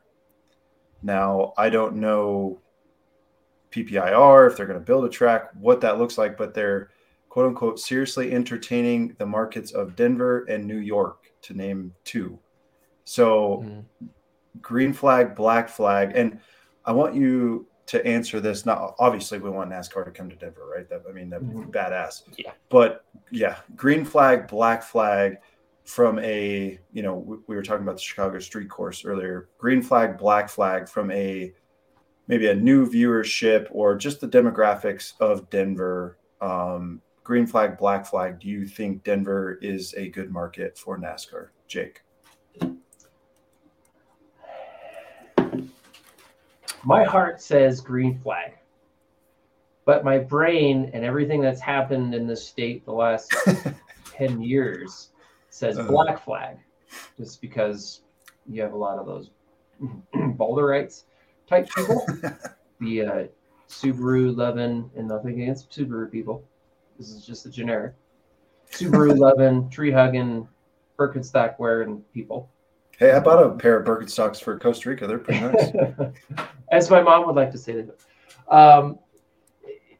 I think it is a good market. Like I can't remember who it was that put it on Facebook when that news came out, but Denver, I think, would be a great market. And I'm really mad at the city of Aurora and wherever that Aurora complex was going to be built. I'm really mad that they vetoed it, because that is so much money that it's going to bring to your small communities. And you basically said, F you. And I don't I get it, the noise, whatever, but do you want your economy to grow or do you not want it to grow? One weekend in NASCAR could make your entire year. I mean, come on. So I want NASCAR to come here. Where they would race, that's the biggest question. I would love for them to race at PPR, but we already know that that's not going to happen. And they don't have the stands for it. So it would have to be a road course. I'd love to, there's CJ Thomas out there. He would love to have it at CNS. There's just no way they can realistically do it at CNS. No. Would it be awesome? Hell yeah. I would be there in a heartbeat, and I'd be buying a pit pass, and I'd be camping out there the night before to make sure I'm first in line. Yeah, they would have to do like a Coliseum type race or an ARCA where it's not live pit stops kind of deal. Yeah, and like Brian just said, and the fact that there's no safer barriers. So that's another thing. You'd have to build those. So let me tell you something, Perry White. If you can build a track in LA and tear it down in the span of 3 months, you can do the same anywhere else, whether you leave it or you could. But. And I'm sure there's facilities that we could do that. I just don't think that the taxpayers of Denver and Colorado in general would want to fund that. Interesting. As much as my heart would love to have that here. So you're more of a caution flag on this one. I'm more of a caution flag. I want it to come here. I just don't think logistically it can happen. Jordan? I think if you have a really good negotiator, you could, being on the NASCAR's behalf. Yeah. Because obviously, like when they come for a road course version, it's all on them. It's not going to really be on the state taxpayer because it's only it's a temporary facility, if you will, right? But when you're talking about a permanent facility, I think that if you have the right negotiations, you can work it in both favor. And like you said, I mean, it really comes down to location, because it seems like anywhere where they try to propose it, it keeps getting shot down. And for some stupid reason, I don't understand why. The last one was out towards Commerce City, was out towards the airport area to put. I mean, that is so far outside of town. Like, I mean, I know Denver is growing at an excellent. Yeah, I know Denver is growing at an exponential rate, right? Right. So I totally understand that. Well, I'll allude to Mark's comment there. If the Broncos don't have a winning season, they might do it. Hell, yeah, but hell, we got a great facility at Lakeside. Yeah. Well, you got Elitch's. Lakeside is cool for the fact that it's a historical place, but I don't really know a whole lot of people that go to Lakeside Amusement Park anyway. Get rid of that thing. It's dangerous anyway. That thing is so goddamn old that I'm surprised people haven't died yet from that damn thing. Wipe that whole thing and put a permanent track right there. Tetanitis. Yeah. Because the thing is that you want it. You don't want to put it down towards like where PPIR was. It's too far. I think outside of the main market. The main market is up here in Denver. Now you could look somewhere between the two, between Colorado Springs and Denver, and see if there's, now you're talking to the southern, you're outside of Denver. So those type of counties, maybe they would be more interested, but you don't want to go south side of, I just don't think you don't want to go south side of Colorado Springs. Castle Rock would be a good one. Castle Rock or Larkspur area down towards there. I mean, I know that the landscape isn't the greatest, but I mean, look at different places around the country where they have, they have racetracks like out in the middle of nowhere, in a canyon in a sense, you know what I mean? Like Bristol's and all, I say green flag. I think it can definitely work. It's just, I think that in the short term, I think what NASCAR would need to do is to host like a road course race here so that the people of Denver can see like what it's all about, get the feel for it, get the excitement around it, and then have that real conversation about creating like a motorsports complex. And at that point, then you do like what Vegas has done and do like what, a lot of these other places don't just make it just the cup track. Bring them all. Bring them all. Put in another short track out there. Put in another dirt track. Make it a whole facility at that point. Like really get that wide drag strip. Another drag strip there. I mean, you can. Granted, Bandimere is a really unique place, but that's not going anywhere anytime soon. But no. But it could really. It could really boost the economy around here, and I think they just need to get a race here so people can see it. Mm-hmm. I think once they get the aura of it and everything, it'll really help solidify. I was telling Jake before we started, my wife didn't really know what racing was or NASCAR for that matter until, obviously she started dating me, but like taking her to Phoenix last year really opened her eyes, like, wow, this is a lot more than going left and so on and so forth, as I have something in my eye. But I think you're exactly right. Like you need to, and even if they're not NASCAR fans, a lot of these young, and I'm speaking to the male side of the demographic, but like when they go out there and see how fast these things go and how loud they are and the smell and all that, they're gonna be like, damn, this is cool. So yeah, I agree with you.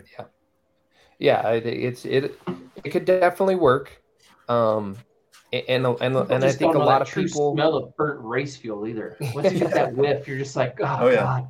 I got candles of it, for God's sake. And that's really it. Like I couldn't tell you how many people that I've had conversations with. We had a bunch of people, personal friends of mine, that came out and watched this race last year that had never even knew we had a track there. I mean, that's really sad, and that's a whole nother topic. But once they came and they saw it, they were like blown away. They were like, "Oh my God, this is amazing. Awesome.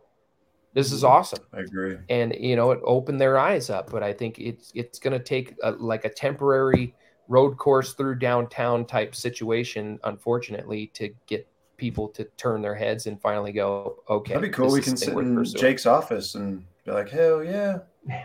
Actually, our downtown office, we have an 18th floor. You can definitely see it. Hell yeah. That would be damn awesome. But I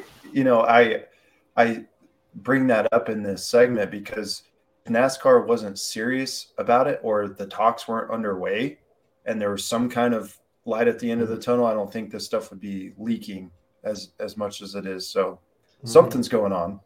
Maybe something's happening with Jim and we just don't know about it. There you go.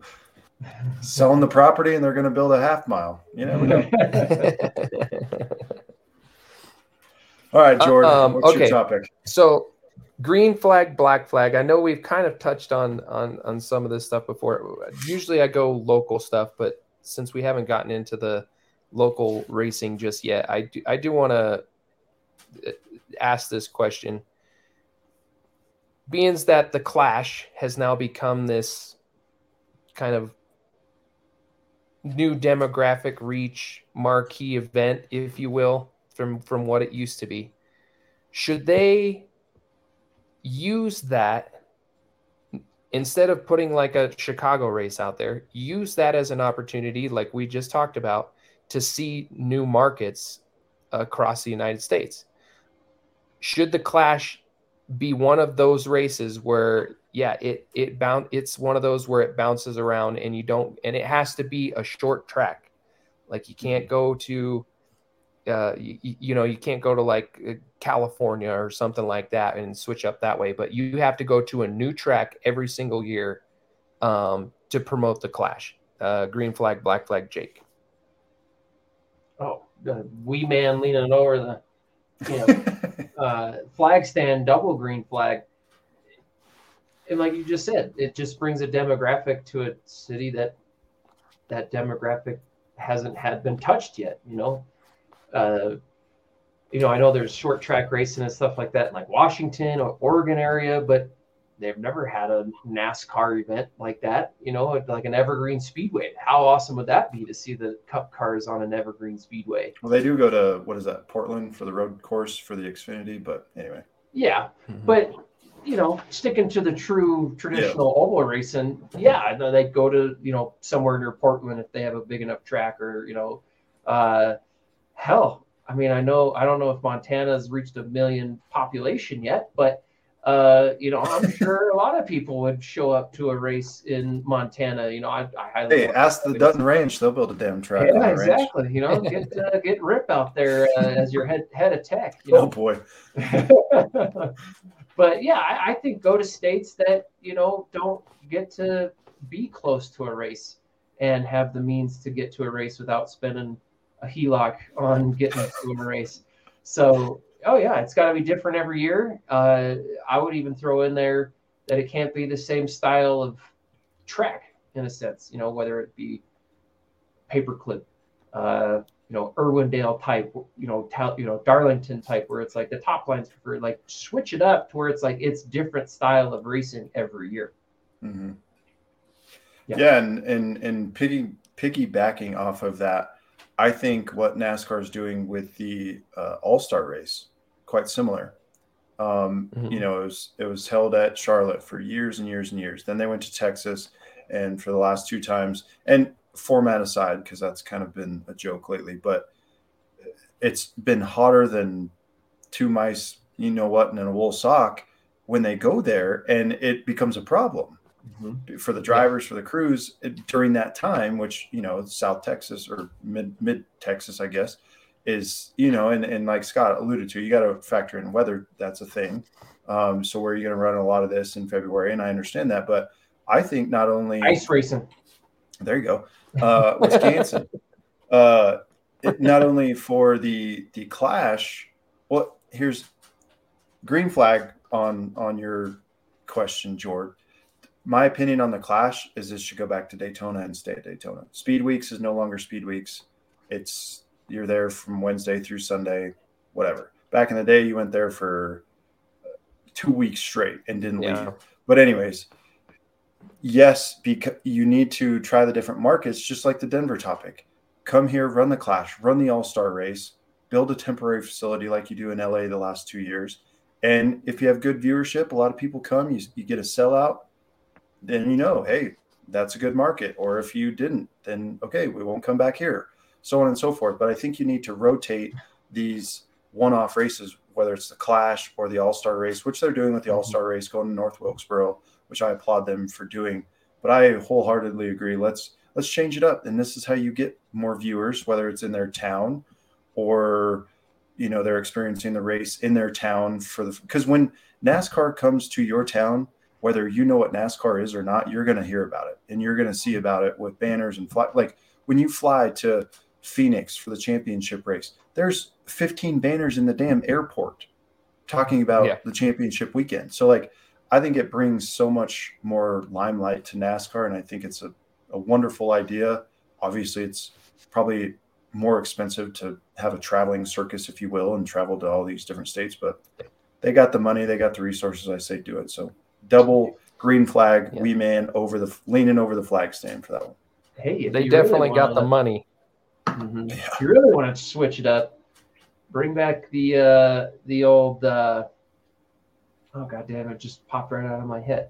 The Race of Champions, the IROC. Bring those cars back. That would be cool. Oh, that'd be so fun. Or like all-star race, like the heat races or whatever. Throw everybody in a legend car. Yeah. Let's do it. Well, and another thing that the Door Bumper Clear was alluding to is that the Busch Light Clash is no longer the Clash. Literally, they make it so everybody can get in. Like, if your fire suit was black last year, yep, you're in. Like, it's literally getting to that level. Like, it used to be for pole winners and, you know, previous winners only, and that's it. Yeah. Now you got 40 cars just because they want it. I know. It was actually kind of nice only having like 15, 20 cars out there. And they earned it. Yeah, that's what it was for. But that's like, we could have a whole episode on that. But no, I say green flag. I think it's a great idea.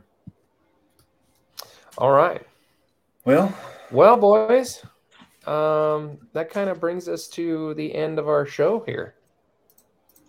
What the listeners think for a season 3 kickoff?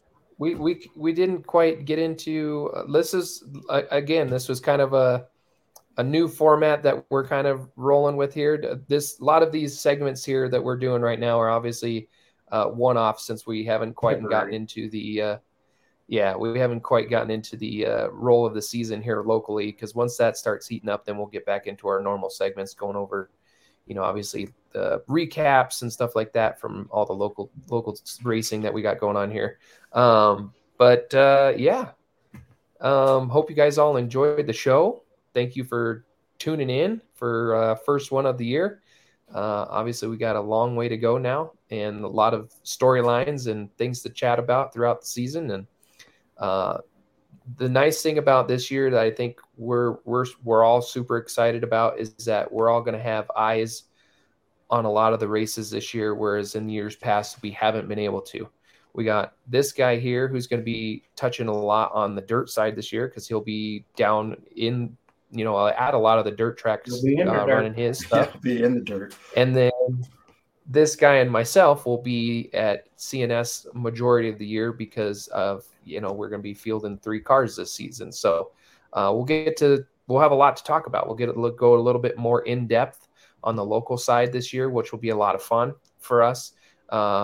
We do have our lineup. We have a laundry list of names that we have taken in from suggestions from fans, ourselves, who we kind of want to talk to over the course of the season.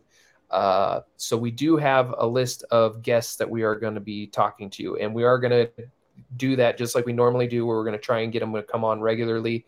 So we do have we have reached out to some folks.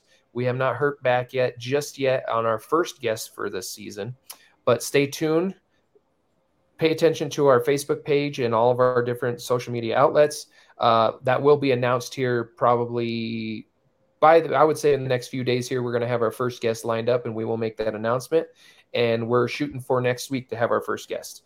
So stay tuned. We appreciate you all. I really, this has been a super fun journey, and it's been really entertaining for all 3 of us to get to know a lot of you folks that, you know, that we see on a regular basis, but a lot of people that we don't get to see on a regular basis, and we just know through the podcast. Literally, it's been so much fun for all of us, and we're really grateful and really thankful for all of you to tune in with us every single week, and to come see us and talk to us at the track and whatnot, wherever we make appearances at. So yeah, I will hand it off to these guys. But yeah, I just wanted to thank everybody again for tuning in and ready for good season 3. This is going to be fun. Absolutely. And piggybacking off what George said, when we do our sponsorship proposals, at the end of every year and so forth, obviously this is included because it's a great platform to reach that audience and people and stuff like that. But what did we grow 250% from season 1 to season 2 last year? Yep. We had over, what was it? 20 or 30,000 views last year for the whole season.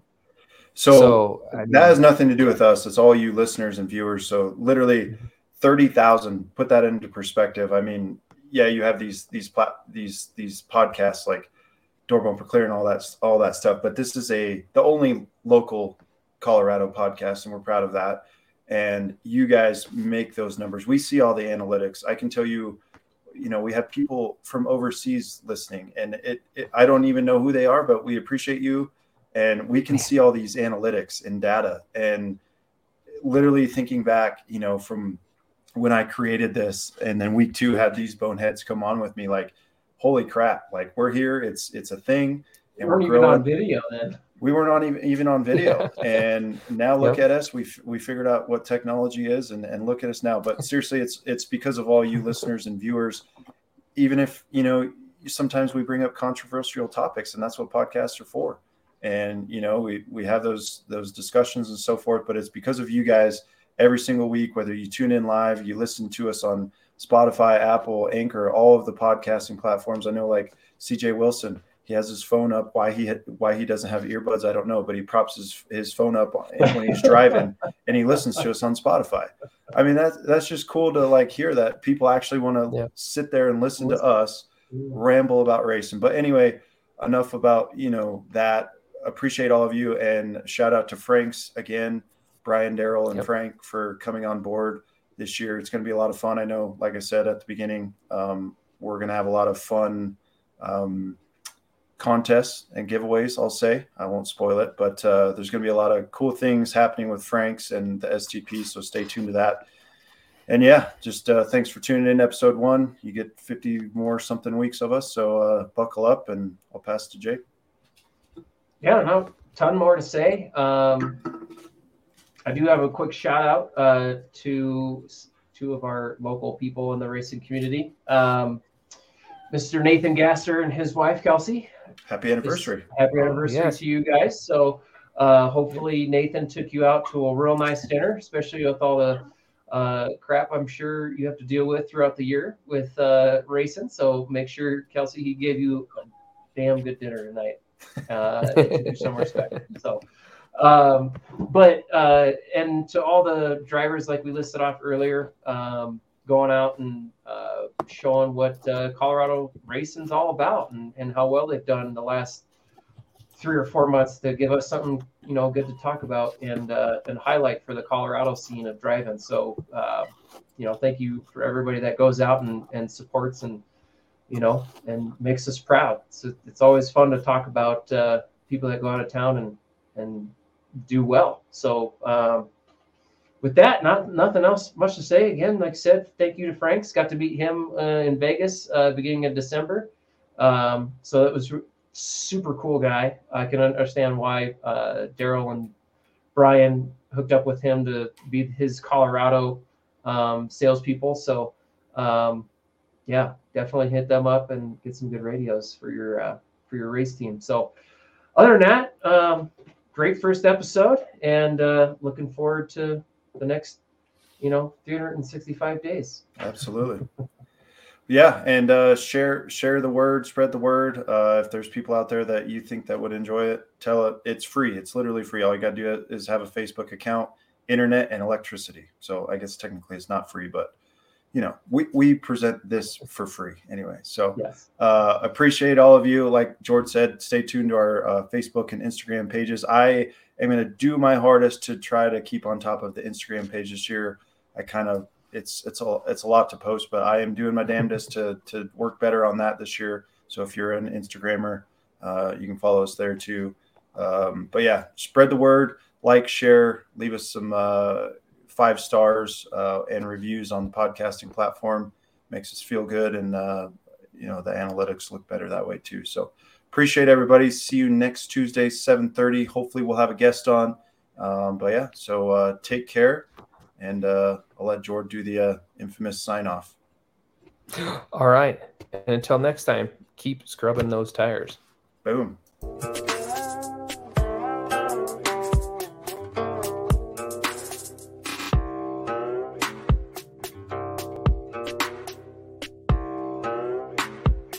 Door, quarter, clear. All you. New leader. Checkers are out. Bring it home. Come on. On behalf of Jacob and Jordan Smith, Smith Family Racing, Brandon Hall Racing, and myself, Brandon Hall, we hope you enjoyed this week's episode of the Scrubbin' Tires podcast. You can find us on Facebook and Instagram by searching the Scrubbin' Tires podcast. Until next time, let's keep scrubbing them tires.